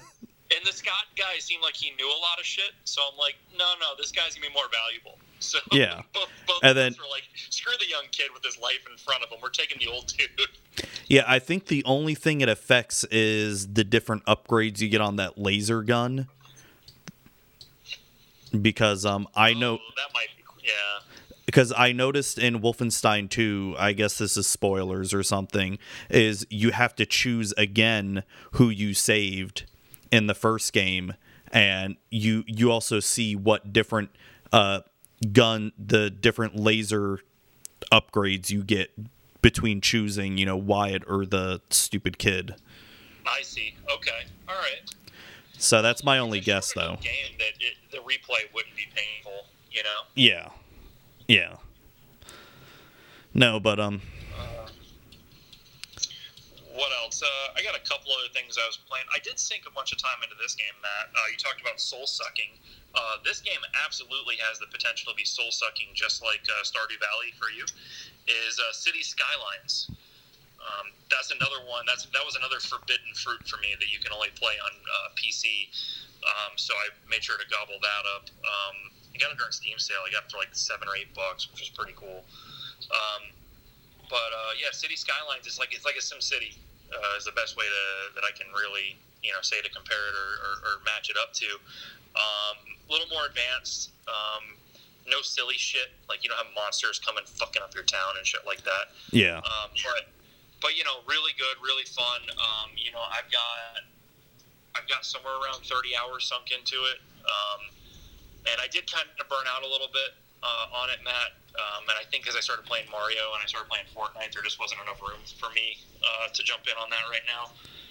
But it's cool, and if you like that type of stuff, it's really good, really, really good. The requirements aren't very high to play it. It's just I didn't have the right Intel integrated graphics on my shitty other PC that I had, so I couldn't play it. But you don't need a strong PC to play it at all. So I don't know. Check it out if anybody wants a good SimCity. Totally doable. No, I'll probably check it out. Maybe in the next Steam sale or something. Have to check it out there. Yeah, because it's like $30 normally, and I can't see spending $30 on it. That's kind of extreme. Oh, okay. How much did you spend on it? You said? Well, I did the deluxe, so I got it for. It was like the core game was like $8, I think, and then yeah, it was like a little over 10. So I that's got right. it for 66% off. Okay. Okay, cool. And that game tries to F you too, man. There are so many like expansions and DLCs and shit for it. Oh, just like The Sims. Go ahead. No, just like The Sims. Yeah, no, exactly. That's perfect. Yes, it's just like that. There's on the flip side, though, there is a shitload of mods that you can download for free, and a lot of people do a lot of that. So I haven't really messed with that, but that's a thing. I don't know. Interesting. Yeah, if you ever want a good SimCity, Matt, and it's on sale or whatever, grab it. Worth it, definitely. Last game that I've been playing recently that I can think of at least, or that's worth noticing. And Matt, this is really really good. This game. Do you know anything about this? The Inside. Inside it's called. Yeah. Yeah, never heard of it. Okay, so I think I heard about it on I heard like on the VGO podcast, the Video Game Outsiders. I think a while back they were talking about playing it or something and how good it was, and I didn't really give a shit because I'm not into mobile gaming. I haven't been for a while. Yeah. I don't know how or why, but I saw quick gameplay of it. I'm like, that is pretty cool. So I went ahead and they let you play like a good 10 minutes of it for free. Yeah. So I did it, and I was like, "Yep, take my money." So I gave him like this $4 or whatever it was, $6 to buy it, and played it all the way through. And it's so good that even my son Aiden wanted it. I bought it for him, and he played it and beat it all the way through. It is, phone games have a lot to learn from this. It's visually beautiful, and it's all dark too. So normally games that are dark are shitty. Yeah. And you can't see nothing. This is very artistic. It's very cool. The lighting is very fucking cool, especially on a cell phone. It's a platformer, but they don't overly do it with the controls, and they don't make it where you're like it's an endless runner or anything by any means like that. I don't know. Check it out. I don't want to spoil it because I don't want to say too much about it. But if you want something, a platformer that feels quality and feels modern, on your phone, and that a touchscreen doesn't ruin the experience, Inside is fucking phenomenal, and you can try it for free. I sound like a fucking ad, but you can. No, I'm get the experience. So no, I highly recommend that to everybody. I was pretty blown away. Don't do it. Don't do it. Don't do it. Yeah, if you want to be a mobile gaming mark, go ahead. But I don't live that life. No, you need to play that stupid egg game I was addicted to for like 6 months. Oh my god, the fucking tap game where you yes. Make eggs. Oh my god, it was, dude. Okay, you know how picky I am with mobile games. It's very hard for me to even like any kind of mobile gaming. All right. When I downloaded that egg game, I was so addicted to it. Okay, so the basic premise of this stupid egg game is you have an egg farm. You have an egg farm and you create chickens to lay more eggs, and you have to upgrade your hen houses, and you upgrade your eggs to get you more money, and you have to upgrade your trucks in order to ship your eggs out. And then you can, once you make enough money, you get to upgrade your egg to like a food. It starts off as a food egg, and then you can upgrade your egg to like a medical egg where it cures cancer and all that shit. Eventually your eggs can learn to, warp time travel and all that shit, and gravity, and defy gravity and all that, and it's just so fucking good. How much, well, first of all, what's the money called, and how much of it do you have in that game? Well, it depends on what egg I'm currently building. The last time I played, I had so when it goes up to 10, it's Decillion, and then it goes to Undecillion, and then so I think the last I had was Duodecillion, like $12 Duodecillion, which is Duodecillion is 12 million millions. So, or the United States black budget, same thing. Yeah, pretty much. Right. But it's such a stupid little game. It's so addicting. I watched you play it, and I watched you just sit there and mindlessly tap. And the aspect of upgrading things and building shit and having something to do on my phone, and when you told me how much money you had, like really kind of intrigued me. But like I couldn't, man. I don't know. If anybody in the chat's played it, chime in, or if anybody wants to get at us after the podcast, let me know, because I can't see it. It's so dumb, but yeah, it's dumb. Well, there you go. So now we're talking about mobile gaming. So we've reached an all new low. We can talk about for a little bit. It's another type of gaming that I've been doing a lot lately, and that's board gaming. I've been board gaming like a motherfucker lately, actually. Yeah. So over Christmas, we got the Monopoly Gamer Edition, which is basically Mario Monopoly. And so one of the things I like about it, and you have to get this game, Butler, because your kid and wife will actually really enjoy it. One, it doesn't take 5 hours to play a single game of Monopoly. It takes at most an hour to play, and you're done. So explain. You told me before, but explain to me again. How is that possible? Like what changes that causes that to happen? Because Monopoly going on for 3 weeks and like people not speaking to each other, sleeping in separate rooms and shit is just it's not feasible always. Yeah. So there is an end to this game. So basically, it has the basic Monopoly rules. You can buy properties, and you have a sort of a chance card or a community chest card, but instead of a community chest, it's a superstar power, and each character you play as has a different superstar power, whether that is you get more coins or you steal coins or you steal properties or stuff like that. And so it's kind of like a mix of Monopoly and Mario Party. Okay. So basically, every time you buy a property, you get points. And, the low-end properties are worth like 10 to 20 points. The high-end properties that are like Boardwalk are worth 50 points. And every time you pass go, there is a boss battle. You're fighting one of the Koopa kids, like Larry Koopa, Morton Koopa, and all that. And the way you fight the Koopa kids is you have to pay a certain amount of money to be able to fight them, and you have to roll a dice like 3 or higher or 4 or higher, and etc. in order to beat the boss. And when you beat the boss, you not only get the points of the boss, but you also, something will happen, whether you win more money or you steal a property or you send someone to jail when you beat the boss. So there's 7 Koopa kids, and then you fight Bowser at the end. When you fight Bowser at the end, that whoever beats Bowser, that's the end of the game at that point. So it's a race to get to Bowser then, essentially.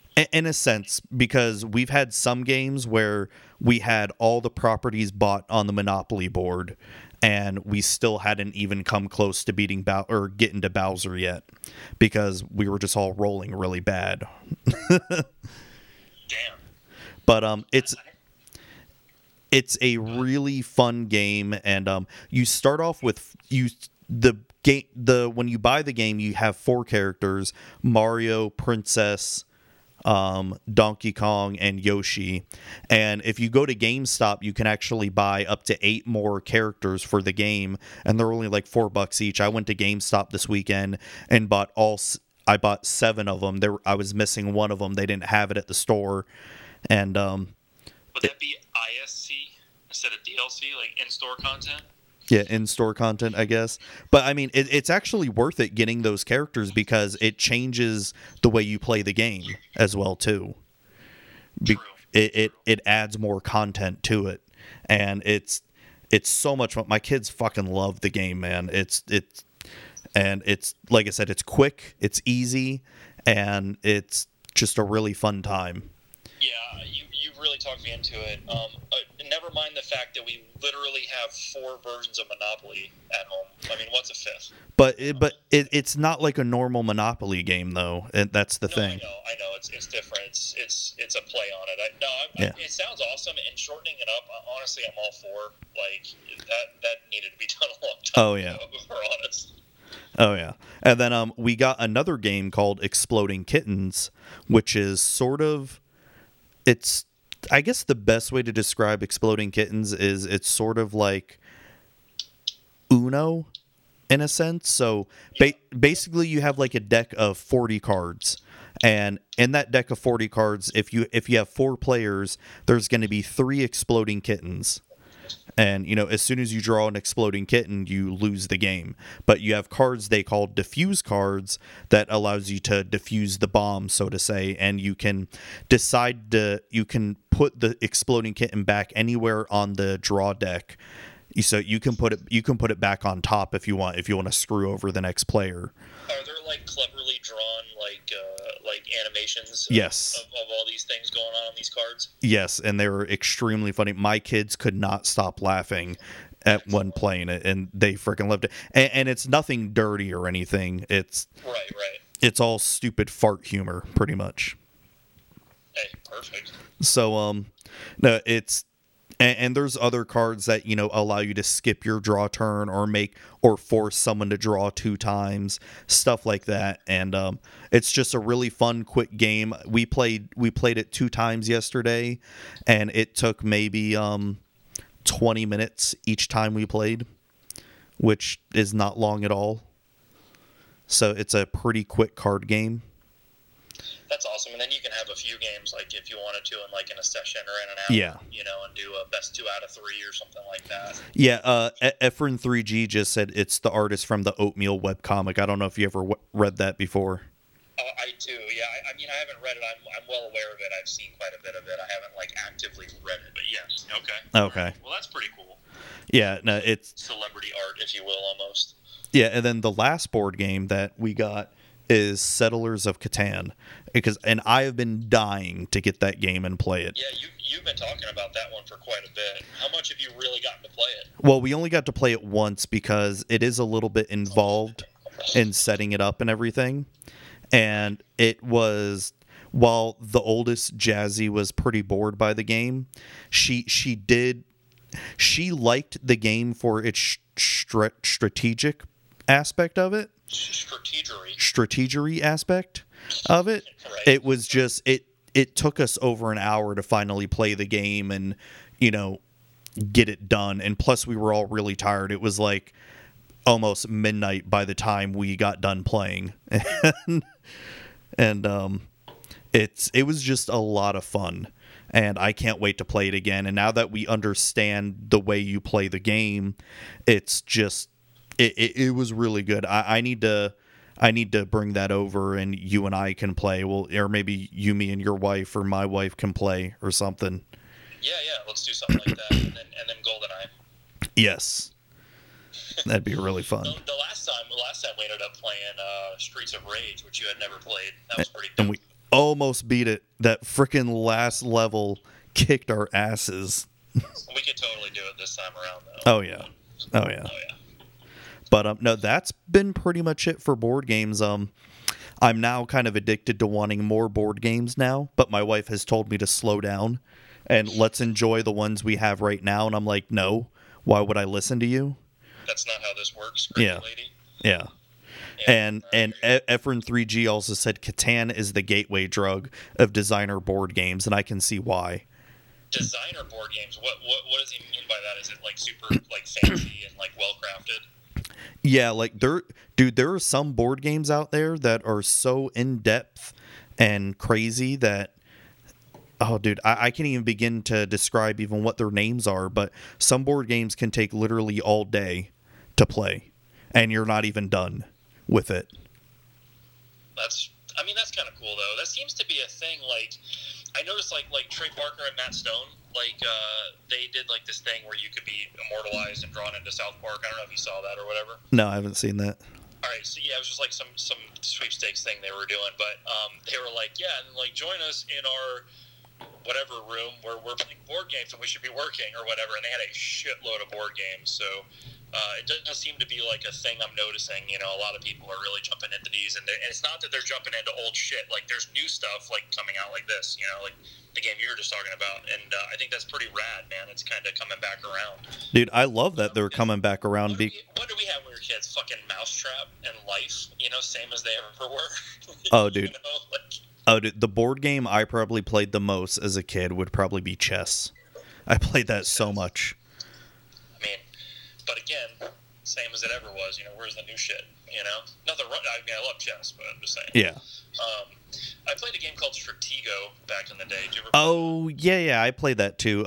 Another really good game that I remember playing as a kid was was it Allies and Axis or Axis and Allies? Axis and Allies. Yeah. I played that. It was like Risk, but on steroids.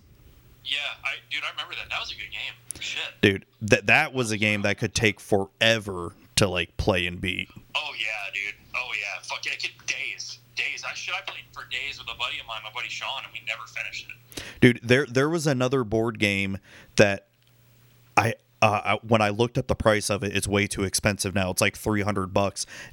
It's very similar to Risk and Axis and Allies, but it's called Shogun, and it's basically you pick an army of samurais and you try to basically take over Japan in the samurai era. That's pretty rad. It was really fucking cool, and the little pieces that came with it were little samurai guys, and I fucking loved it. I actually ended up using those samurai guys. Like, you ever think about like the whole like the what do you call it, the romance that we have with like samurai or any of that type of idea, but like in reality, like that was like probably some seriously like dark, brutal fucking shit. Well, yeah. Like we fantasize and romanticize about it, Like, oh yeah, I definitely romanticized knights and samurai and all that, but then when you start to really learn about the history of them, they're all fucking assholes.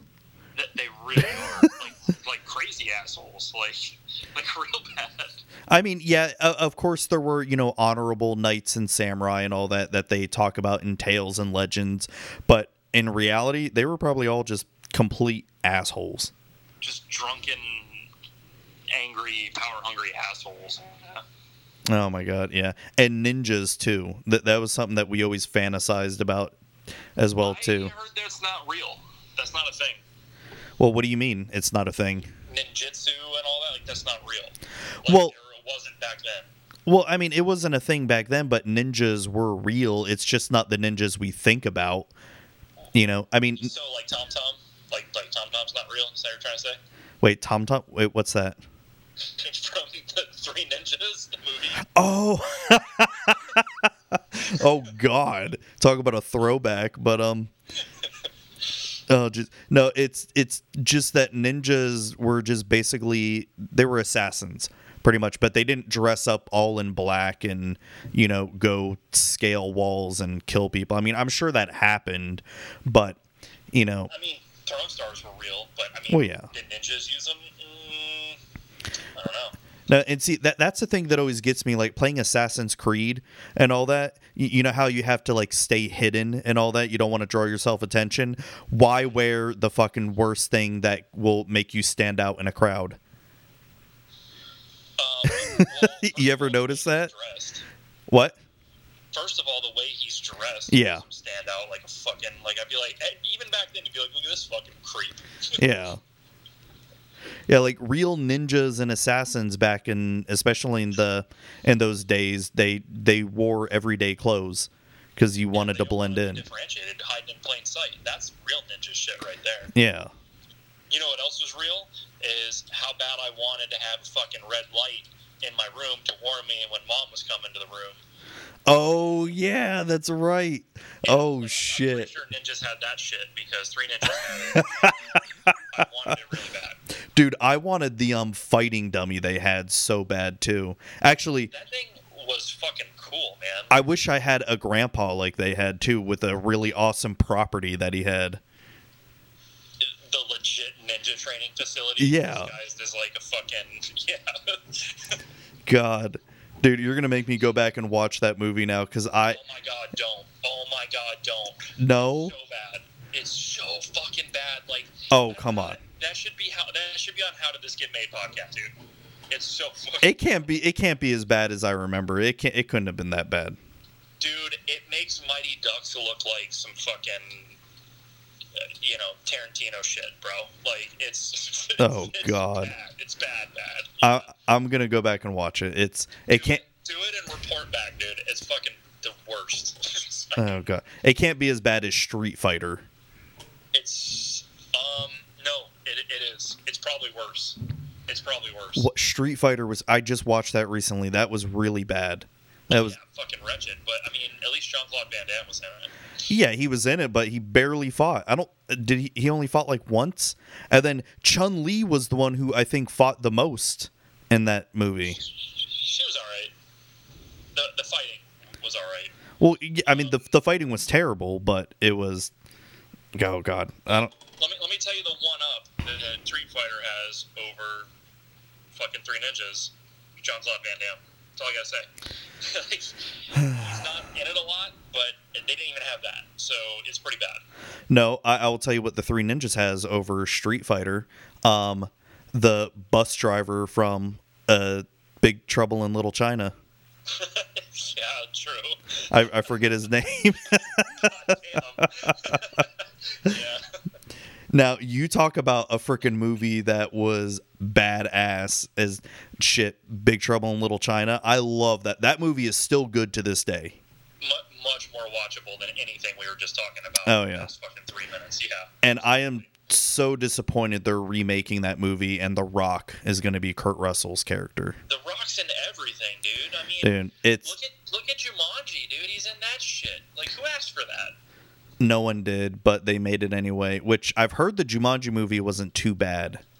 Dude, it's like they made a fucking joke out of it. It's like all kinds of comic relief between him and fucking Jack Black and what's his name, Kevin Hart. yeah, Kevin Hart. Like, It's just like the first Jumanji. I mean, it had a couple of cute aha moments, but I mean, that was a serious fucking movie, man. You know, like, I don't know. I have mixed feelings about it, dude. I'm not stoked. I'm not super stoked about the fucking new one at all. yeah. You know how they can ruin the new Big Trouble in Little China? They can ruin it if they make The Rock. If they made The Rock's character a hero in the movie, because it probably will happen. I think it's a clause in The Rock's probably contract that he has to ultimately become good. Because even when he used to be the villain in the Fast and the Furious movies when they came back, and now he's good. No, it's not that Kurt Russell's character was bad or anything. It's just that he wasn't the hero of the story.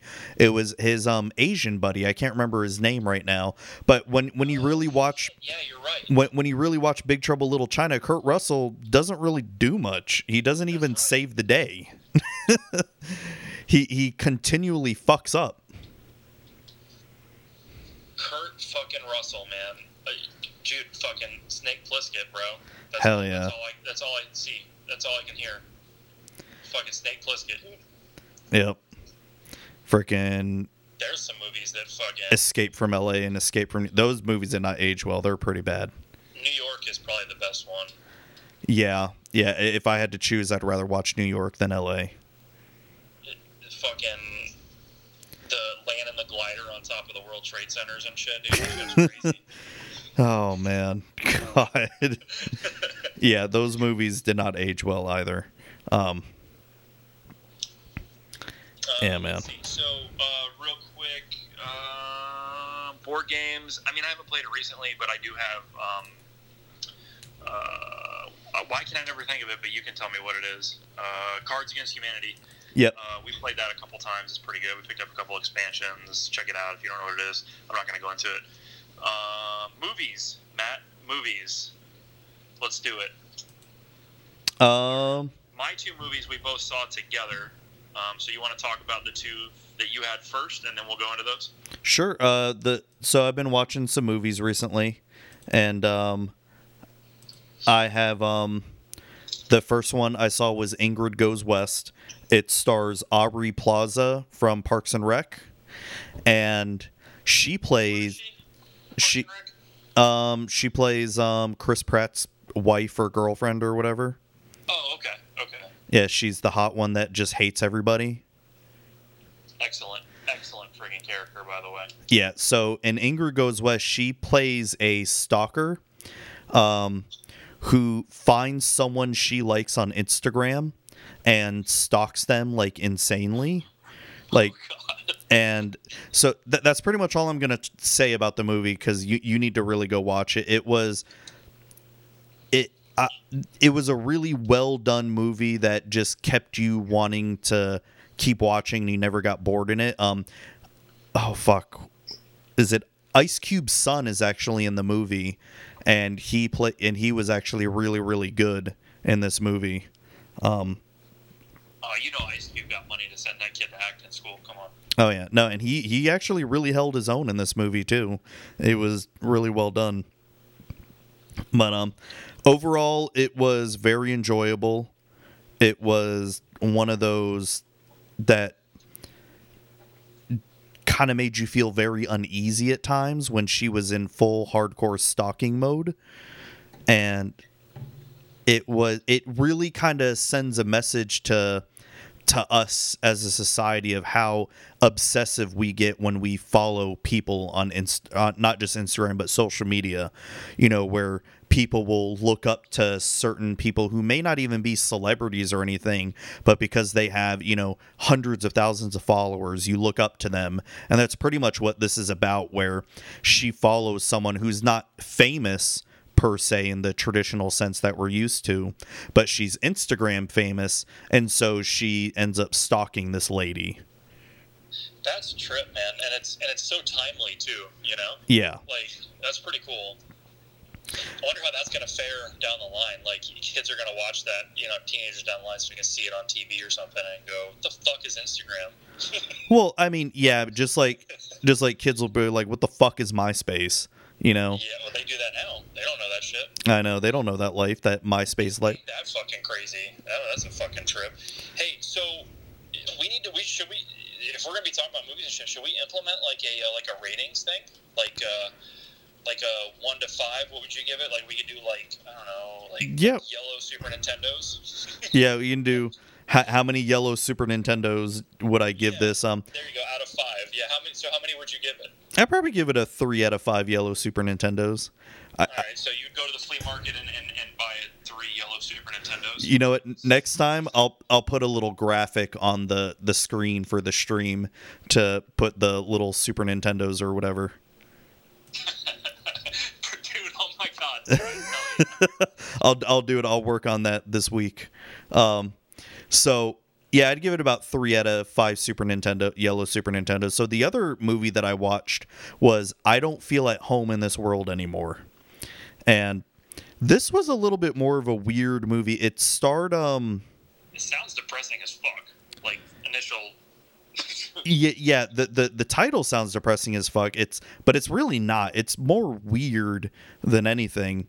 So it's about this lady who her house gets robbed, and her computer gets stolen, and her grandmother's silverware gets stolen, and it's like priceless silverware that you can't find it anywhere and all that stuff. And so she basically goes to the cops, and the cops don't give a fuck or anything. So she takes justice into her own hands and finds Elijah Wood as her next door neighbor to help her out. And it's Elijah Wood, huh? Well, that's kind of cool. Yeah, it's just like a series of adventures that how they go about trying to find the silverware and all that. And then it turns really, really dark in the last 30 minutes of the movie, where you think it's just going to be about these two people doing some vigilante justice. Then it just goes straight dark, and it almost turns into like this horror movie in a sense in the last 30 minutes. And nice twist there. Well, not a horror movie, but more of a thriller, I should say. And it gets pretty graphic too. And that's freaking crazy. And like, is it really out of place for like the rest of the movie, or do they transition to it well, or is it like totally like startle you and like take you like to a whole different place? It transitions to it, but the graphicness does kind of startle or surprise you, especially when there's a lot of vomit involved too. Oh my god. Yeah, I'm not about that vomit life. It's. You sure you didn't accidentally get like a snuff film or something? No. This is not snuff at all. Trust me. Okay. All right. But it was a decent movie. I'd probably give it the same as Ingrid Goes West, 3 out of 5 yellow SNESes. Okay. And so where did you watch these? What platform? Or are these like movie theater movies? Like, where did you see these? Ingrid Goes West I found on the side of the road. And I Don't Feel It. Use that. Okay. Yeah. All right. Yeah, the side of the road. I Don't Feel at Home in This World Anymore is actually on Netflix. It's a Netflix movie. Oh shit! Well, I was gonna say I was gonna go watch it, but since my phone's dying, dude, what am I gonna do? By the way, there's no power still, and my phone's dying as we talk. Like, what am I gonna do? Well, I may have to finish this up as a single, solo podcast if that's the case. No, I think we can make it to the end of the podcast, but I guess I'm just gonna play. I'm gonna play my Switch. I guess until the batteries die. Yeah, true. So, before we get into your movies, I just want to talk about probably my second favorite movie of last year, and that's the Disaster Artist. And why was that on the notes, dude? What the fuck? You love that movie. Yeah, no, it's on the notes. You put it there. Oh, I guess I didn't see it. Okay, sorry. Yeah. Carry on. No. Oh yeah, there it is. So I was so pumped to see this movie, and because of this movie, I finally decided to sit down and watch The Room, and I've watched it probably 5 times now. The Room. So real quick, because I've been talking to a lot of people about wanting to see this, and a lot of people are really out of the loop. Give like a quick little background on it as to what it's about, because a shocking amount of people really actually aren't super in tune with it, and they weren't going to see it because they didn't understand. Yeah. So The Disaster Artist is about Tommy Wiseau. Tommy Wiseau is created and produced and directed what people consider the Citizen Kane of terrible movies. And while the movie itself is a bad movie, a lot of people like to claim The Room is the worst movie ever made. No, it's not. I've seen movies that are much worse than The Room. But I mean, the movie is Three Ninjas. I mean, the movie is bad. Don't get me wrong. It's just not the worst movie you've ever seen. But it's very bad and bizarre. And so The Disaster Artist is about Tommy Wiseau meets probably his best friend Greg Sestero, and who Greg is played by James Franco's brother, Dave Franco. And this is the first time they've been in a movie together. And I swear there were at times where I was watching James Franco play Tommy Wiseau, and I forgot it was James Franco. Well, I've seen some interviews and shit with Franco and Wiseau, and like literally, and I think you were the one that told me this originally, but like Franco would talk to Wiseau as in character as Wiseau. Yeah, and it's a fucking trip. It was a really good movie. And it was actually really touching. And now there's a part of the movie that I want to talk about that it really hit home for me, and especially for something that we're doing right now. So I guess this is a bit of a spoiler. Not really.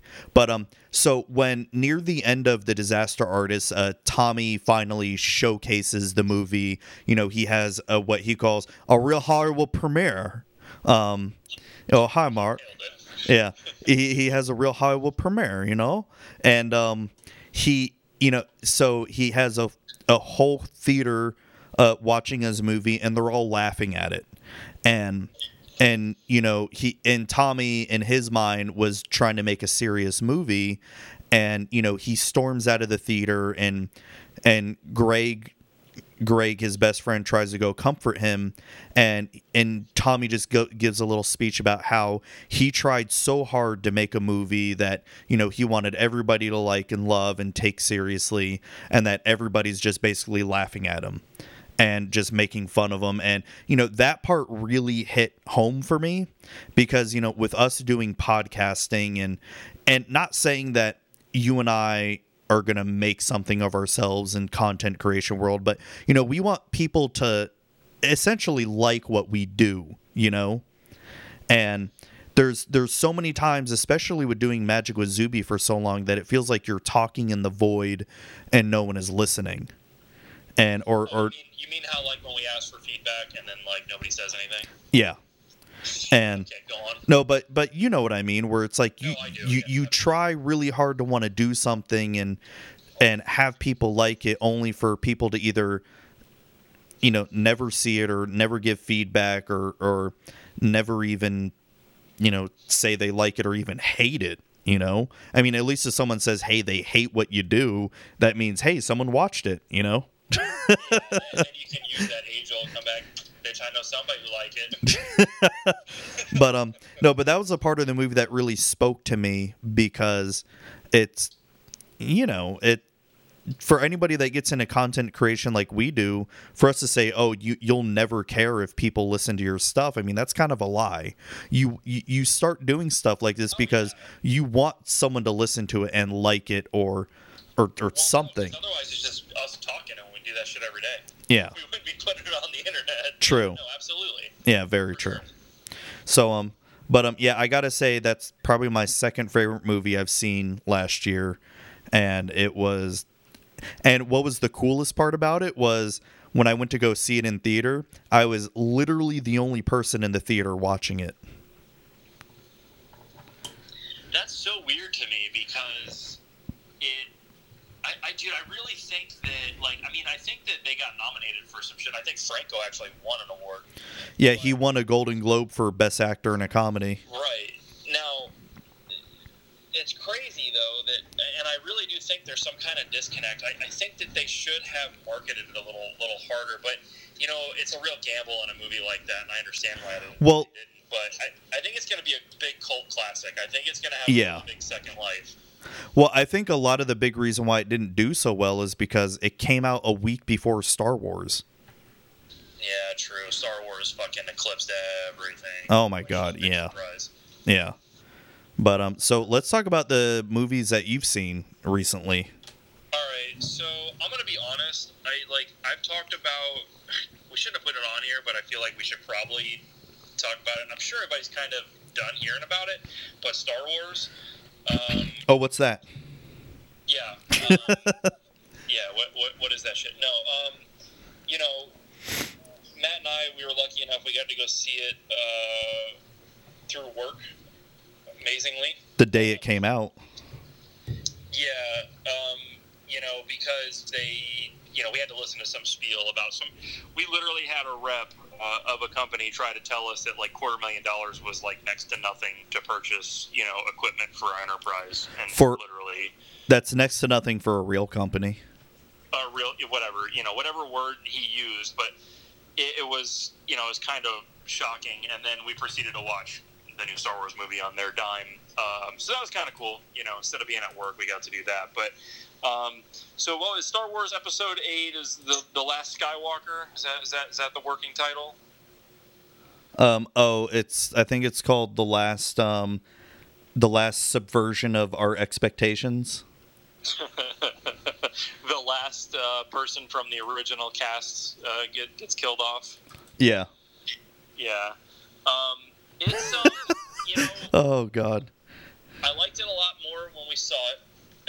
I wasn't super happy with it, but I did like it a lot more when we first saw it. Now I've had time to set in. I've had to listen to other people's opinions. And although I don't really base my opinion off other people's opinions, some important points were brought up. And I think, Matt, you even kind of swayed me a little bit.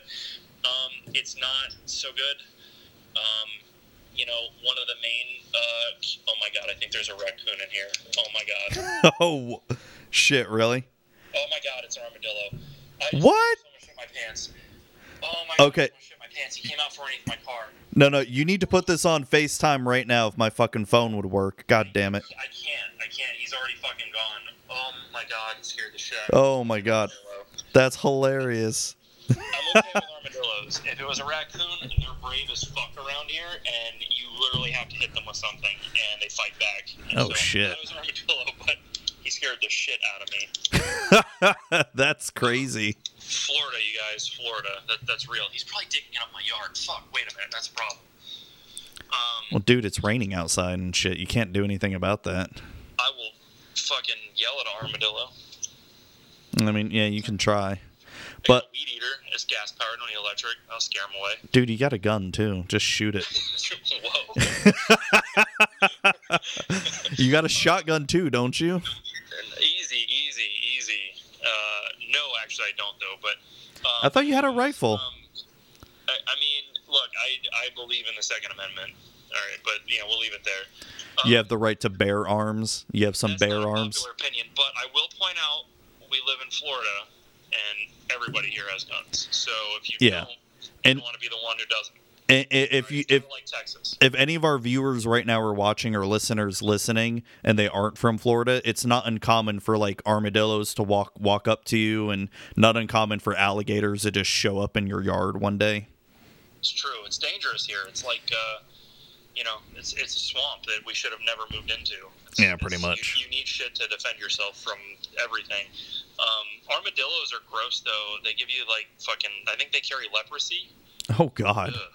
Yeah, no, legit. Like that's why you don't want like your dogs to get after them or anything. But anyways, so back to Star Wars. You know, you and I, we looked at each other when it happened in the theater, and I couldn't remember it, and it ruined it, and it was her perfect chance to go as a hero. Carrie Poppins. No, yeah. Dude, that scene, and I'll be honest, when we first watched that in the theater, you're right, it was the perfect way for her character to be sent off, and I was actually feeling really, really sad, you know, because, hey, this is Princess Leia, the one that I grew up watching and all that, and then all of a sudden for her to open up her eyes and go Superman on us, we both looked at each other and just go, what the fuck is this shit? And it really gave me a sour outlook for the rest of the movie. Yeah, because Carrie Kent ruined it for me. Yeah. Carrie Kent. Yeah. Oh man. Because I'm like, oh, this is it. This is where she's, you know, this is what they, you know, this is a great way for her to go. She went out as a hero. It's over. Finger twitch. Oh no. Okay, oh no. Oh no. She's fucking flying. Yeah. You know, so, I just... and you know, when I went back and watched it the second time, that wasn't even the worst part of the movie for me. And I've gone back and told you that the Luke, Rey, and Kylo Ren parts were the best parts of the movie. By far. They really were. For everybody who, you know, complains about Luke Skywalker being all different. Yeah, the biggest complaint I have with Luke Skywalker is him just throwing away the lightsaber in the beginning. That just felt like a huge slap in the face to us fans. But I got over it, you know? I kind of... Yeah, I felt the same way at first, but to me, all right, so here's what I think, Matt, is that it's the only part of, like, the old Luke from the old movies that's left. Like whereas, like, it's not in the movie, in the spirit of the movie, it's not really comic relief, like, as far as he's more serious, like, he doesn't give a fuck. You know what I mean? And he's throwing it away. But it was kind of comic relief-ish, and it kind of had that kind of quirkiness that you would see in some of, like, the original trilogy. So, I don't know. Like, the more I think about it, the less I hate that part. But you're right. It was kind of shit because of what she went through to get it and everything. I mean, story-wise, it was kind of fucked. Like, they could have accomplished that a different way, I guess. But, you know. Yeah, it felt... The biggest thing that I hated about that was it just felt so on the nose, and it felt like perfect comedic timing with it.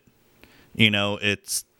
I don't know. I mean, I don't want to get too deep into that part, but the worst parts of that movie was the casino planet with Finn and Rose, and total fucking filler to have to do with a plot point to give them something to do.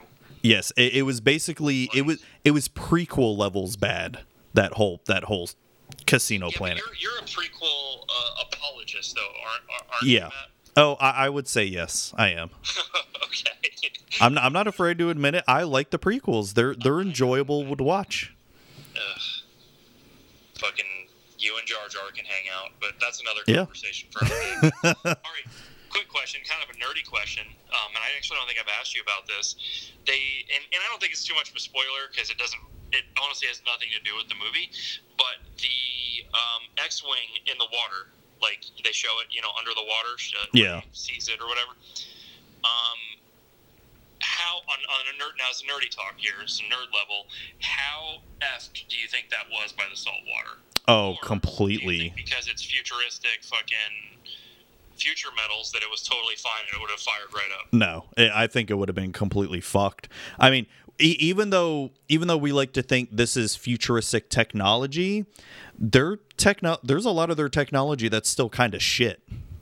Yeah, that's true, and it isn't like that wasn't like a TIE fighter down there. I mean, that was a rebel fucking shitbox. Yeah, if we're honest. So true. No, I think that even if Luke was able to lift it up and try to repair it, it'd be fucked. Just shit would be corroded and stuff and just done. Well, you're a car guy. I mean, can cars survive? It's based on in the real world and on Earth, yeah, salt water destroys all eventually, and plant life and shit. But that could have been fresh water, in which case, you know, I mean, they do have to be airtight in like the cabin area and the important things because they go into space. You know, it's hard to say.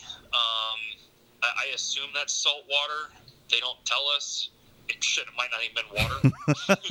You know, so but I don't know. That's kind of why I wanted to open this up with you. Is kind of like, you know, would that thing would have ran? I feel like showing it to us was kind of hinting at the fact that it might, but really all it was showing is how he got there, and it's like, well, no shit, he got there on a fucking spaceship of some sort. You know what I mean? Like, I was expecting to see that thing in action, so when I didn't, I'm kind of like, well, I wonder if it would even work.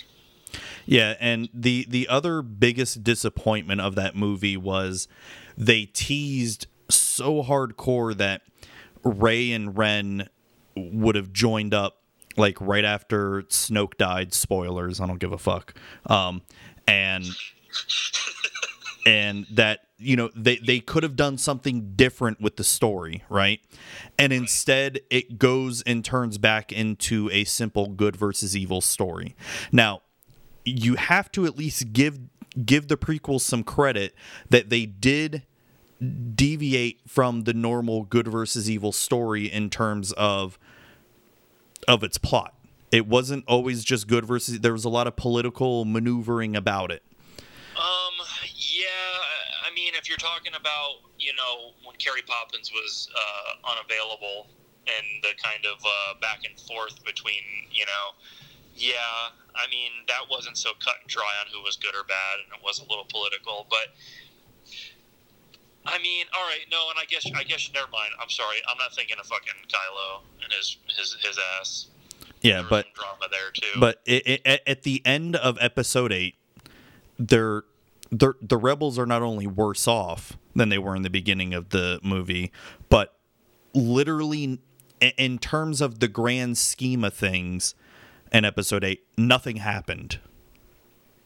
When you think about it, yeah, Rey got to meet Luke, and Luke saved, you know, the rebels. The rebels' numbers have seriously diminished. Well, yeah, that's what I mean. The numbers are, like you said, seriously diminished. But in terms of the grand scheme of the plot, nothing really happened. I mean, yeah, Kylo Ren is in charge of the First Order now, and that's probably about it. That's the only change that actually happened in this story. Finn and Rey are basically no different than they were. Rose, completely fucking useless.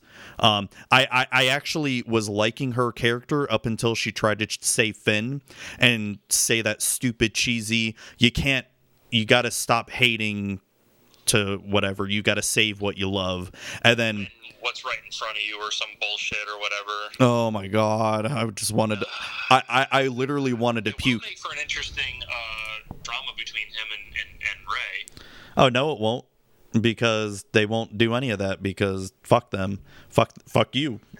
And Disney. And also what I think one of the other parts that I hated the most in that movie was when Poe, at one point when Luke like stepped out to go fight, you know, all the AT-ATs, and Poe Dameron was like, "We are the light that flames the fire of the hope of the galaxy with the whatever the fuck." I'm like, I was literally thinking to myself, kill me now, please. This is some cheesy. Okay, you thought the prequels were bad? No, that was prequels level of bad. I want to kill myself right now. Look, I agree. It's not. I mean, I would rate Rogue One higher than it for sure. I think Rogue One is probably my favorite Disney era one. This is my least favorite, but I would also rank it. I can't put it below the prequels. I just don't like them. Maybe I need to rewatch them. Revenge of the Sith is at least. I still think that's the best of the prequels. Yeah, I guess. All right, hold on. So talking about prequels and the new movie, something they had in common was Yoda.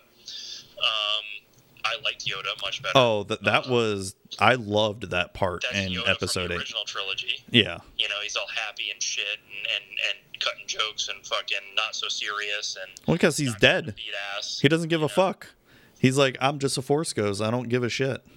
Yeah, no, he was Yoda from the original trilogy. Yeah, again, that comes back to something I told you, Matt, is that I do feel like, now I'm not saying storytelling, or I'm not saying, you know, which ones are better or not, but the Disney era post original trilogy the Disney ones versus the Lucas prequels, the Disney ones are they have a better Star Wars feel. Oh yeah, no, I agree with that completely. Like feel like yeah. environment. You could get rid of all the fucking J.J. Abrams lens flare for all I care. I mean, I don't need to see that every fucking 3 seconds. But other than that, the way they were shot, like they feel more like the original trilogy. But they had to do that. I mean, with how what's wrong with that? Well, no, nothing's wrong with it. It's just they had to go back to the original feel because after everybody hated the prequels, there's no way Disney would even touch them with a 80,000-foot stick. Because right, how recently have you seen Rogue One? God, probably 6-7 months ago. Okay, so fairly okay, because like I watched it right before we went and saw this, and that could have been a movie from original Lucas days. Like it could have been a story they went with right after the third one. So whatever. I don't know. I'm still not a big fan of Rogue One. Like I said, that movie made me almost fall asleep in the theaters. I don't know, man. I mean, I believe you. It felt more. I don't know. I think that's my favorite Disney era one, but that's just me. I don't know. If I'm wrong, somebody let me know. But would you have liked the movie more? Would you have liked the movie any less if Darth Vader was not at the end? Yeah, yeah. Because he needs to be in it.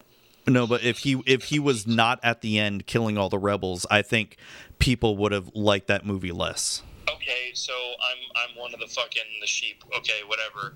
It was badass, and it needed to be in there, and I knew it would be in there, and they did it just for people like me, and whatever. But it doesn't make the movie for me. I still think it's a good movie, but you couldn't. I agree with you. You couldn't leave that part out. Like you have to have it in that movie.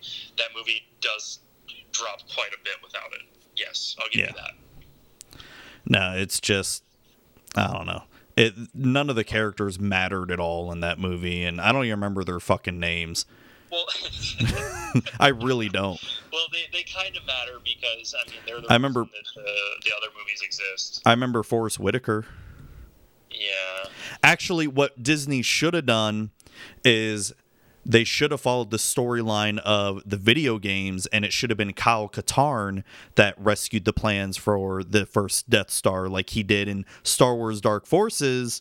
And this is my full-on nerd getting on, because Kyle Katarn was a badass motherfucking smuggler like Han Solo, who then turned into a Jedi badass.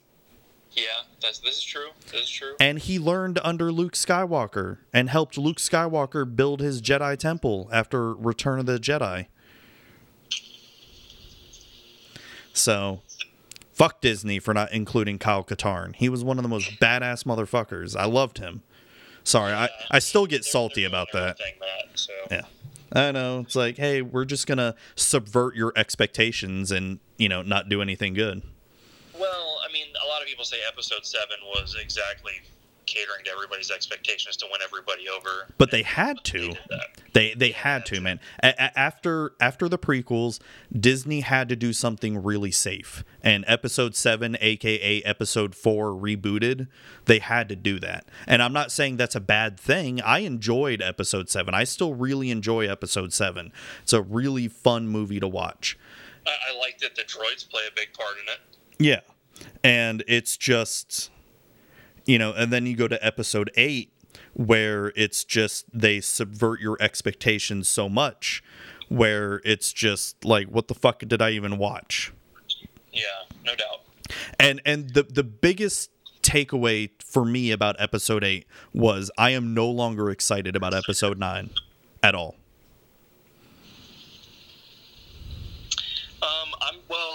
We shouldn't be excited right now anyways, because the next movie is the Han movie. Oh, so, God. We'll have to go through that episode, Matt, because one, it's getting late, and two, I am getting low on battery, so yeah.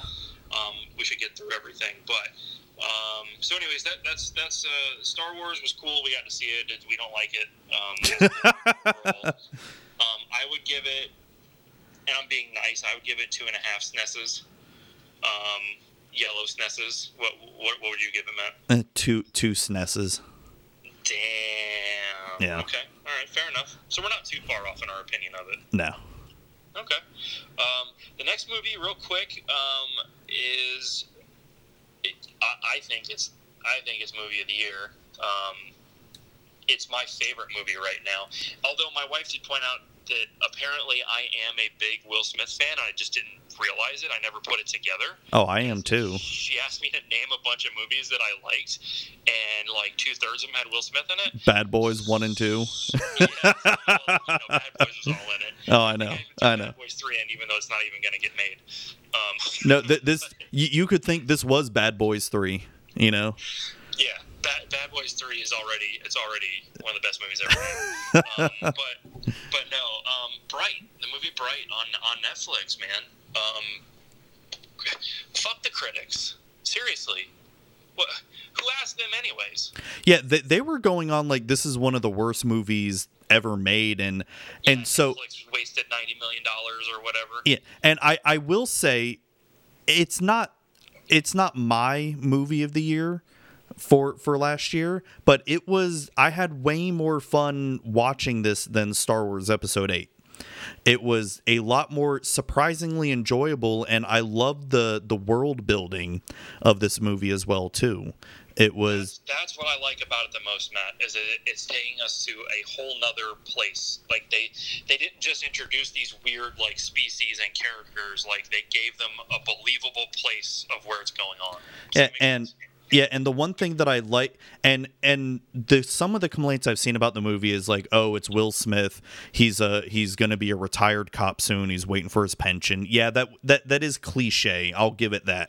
Yeah, I agree. But you know, I don't really care about that. That's not the point. That he is a cliched character. It's more of that they're in an interesting world, and interesting things are happening. You know. Really crazy, the whole, they're really touting some pretty serious lines with like the whole race thing and all that, which is really interesting for a movie like that, essentially an action movie to kind of take it so serious, but in a way that you don't recognize it as being, what I mean? Like, I don't know. I mean, they set the tone real early in the beginning, when he's like, "Fairy lives don't matter today." Yeah, that was funny as hell. And the movie's gruesome as fuck, which I've noticed a lot of movies are kind of... Have you noticed that, like, as of late, like, movies are a lot more graphic than they ever been? Dude, even TV. Even TV is a lot more graphic. And I'm not talking about Netflix shows. I mean, shows they show on TV. Yeah. Shit on main networks, like your major networks, yeah. Absolutely. It's pretty crazy. The movie Bright hints to you that it's gonna be brutally graphic. With that, when he smashes that fairy with the broom in the beginning, and they show it, and you kind of take it for granted. You're like, oh, that's kind of messed up, and you just move on, la la la. But like, let me tell you, that movie ramps up with the graphicness pretty hard later on. So. Take that as a fair warning. One of the first scenes that you see in the movie is it's going to set the tone. I thought that there was a lot of funny stuff, even though it's mostly a serious movie. Yeah. The dude, I forget his name, the dude that plays his partner, the first God, cop or whatever. But I'd have to look it up. Yeah, no, it's like I said. I don't really have many complaints with the movie. I just enjoyed it. I've watched it twice already. And I did too. But what were the critics getting at, though? Truthfully, like I'd have to. I don't remember off the top of my head. I'd have to read it up. I really tried to look at it objectively the second time I watched it, and fuck me if I wasn't laughing. If I wasn't fully enjoying myself by the end of it the second time through. Like I said, it's a very cliche in terms of a lot of its plot points, but I guess. Another complaint I have are the elves. The way they make the elves like super assassins, superhumans felt a little off in some parts, but it wasn't like egregious, Well, no, it was there was a group of them, like a sect or a cult of them that was doing that. Elves in general were like the privileged race, right? They were the upper class, because like they're driving through like the elvish area of LA, and he's like, man, he's like nothing out here but just elves running the world and shopping. You know. Yeah. So I just want to make a quick note here before we end. So I'm on Rotten Tomatoes right now, and if you look at the critic scores for Star Wars: The Last Jedi, it's at 90%, which they consider certified Oh my fresh. God. The audience score is 49%. So you contrast that with Bright. The critic scores for Bright are at 27%, but the audience score is at 86%. Yeah, dude, 86% is absolutely fair for that movie. So what does that tell you? The critics don't fucking know shit. And the only reason they gave Star Wars: Last Jedi 90% is because it's a Star Wars movie. And Disney, and a lot of them are probably bought and sold, or a lot of them. I guarantee they were bought and sold. Putting a negative word in against, that type of shit. Yeah. Dude, that's okay. So, I mean, basically, that just tells you right there. I mean, go with the audience ratings anytime over a critic's rating. Hey, Feline. Sorry, I just got some other people. We just started getting some more people coming in, but we're actually starting to wrap up now because my phone is about to die. Mine too, man. Mine too. So, and we really actually tried, guys, to have high quality. We actually prepped a little over a week ago. We tested everything, but I can't control the weather, unfortunately. Yeah. I can't believe your power went out like that. That's insane. That's crazy.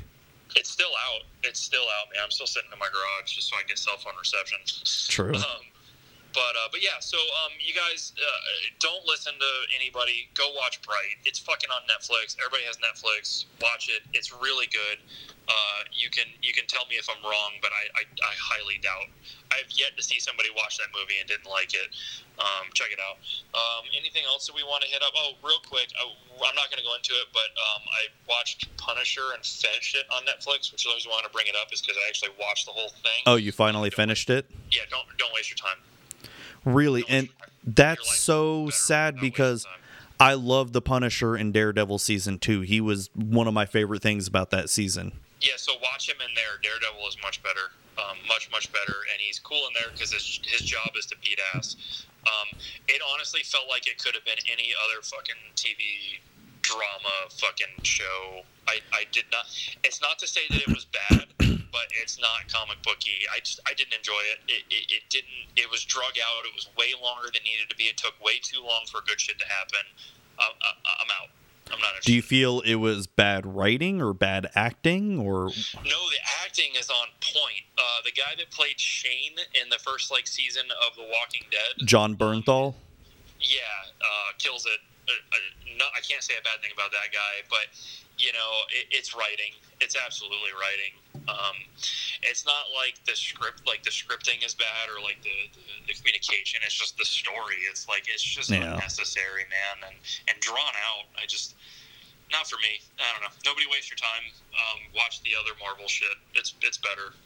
Watch that one last. I don't know. I can't get my fucking time back for watching that shit. I was forcing myself the last 2 episodes. Oh god, that's the worst. So I finished it. So I thought I saw the first 2 episodes. No, I only watched the first episode, and I was bored. You didn't go back? No, I didn't go back. No, and I love all the other Marvel shows. As soon as a new one came on, I binge watched it in less than a week. This has been the only one where I watched the first episode and I couldn't bring myself to keep watching. Don't. I mean, unless you really, really got nothing else to watch, man. Oh, I've got plenty of shit to watch right now. I have been binge watching The West Wing, and I'm obsessed. The West Wing? Oh, yeah. God. Dude, it's so good. You're getting so old, bro. I know. I didn't expect you to say it. I thought you were going to say Westworld for a second. No, The West Wing. I know. I'm getting so old that political dramas are way more interesting than, comic book shit. I'm such a boring person. I'm telling you, dude. We just watched, The West Wing and scare armadillos out of eating our grass. We're getting old. Oh, God. Man. All right. I think we need to wrap this up here.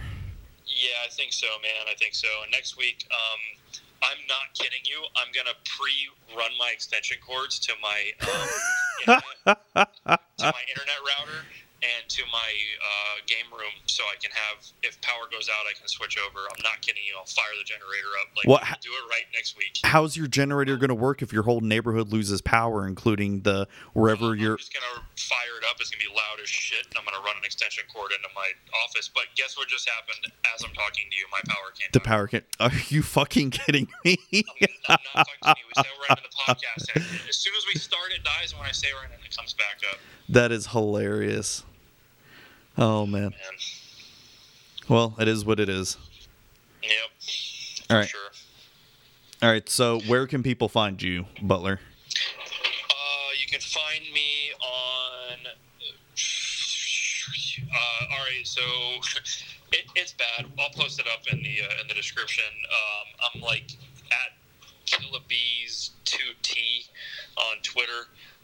You can find me on Facebook, Matt Butler to search. You can find me gamertag PlayStation is KillaBee. I'm gonna put it all in the description because I had to spell it different ways. I'll put it up on the stream too for next time we go on. Like I'll put on your side, Twitter, Yeah, Facebook, and all that shit. So I'll do that next time. KillaBees2T. But you can also, the best way I guess to get either one of us, truthfully, is just to do. VCR Gaming Podcast. So at VCR Gaming on Twitter, VCR Gaming Podcast at gmail.com, VCRGamingPodcast.com. We have that domain. Get us on any of that. iTunes, Google Play, Stitcher, search VCR Gaming. You'll find us. That's probably the easiest way. True. Sorry, and if you want to reach me, I'm on Twitter at Zubatron or at Magic with Zuby. Magic with Zuby is my other podcast. It's primarily Magic the Gathering, but I also talk a little bit about Dungeons and Dragons. And I'm also going to be doing live streaming of my podcast as well, too, and then release the audio portion of it, on Friday. So you can catch that on Twitch, which if you're watching me right now, it's on twitch.tv/Zubatron. So you can check that out there, too. And I'm available, same thing. You can reach me at VCR Gaming or VCR Gaming Podcast at gmail.com. There you go. This podcast will, Matt, I'll get with you tomorrow. I'll bring a laptop and we'll get this edited up ASAP. And also, all right. Guys, look out. There may be a super secret hidden podcast that might come out as well. Maybe one day. Maybe we do have a hidden one here that possibly might be, maybe, I don't know. Yeah. Allegedly. I did title this on the stream "The Search for the Missing Episode." Yes. All right. Well, all right. Nothing else? I guess that's it, huh, Matt? Yep, I better let you go because my phone's going to die any second now. All right. Well, thanks, everyone. All right, thank you. Have a good night.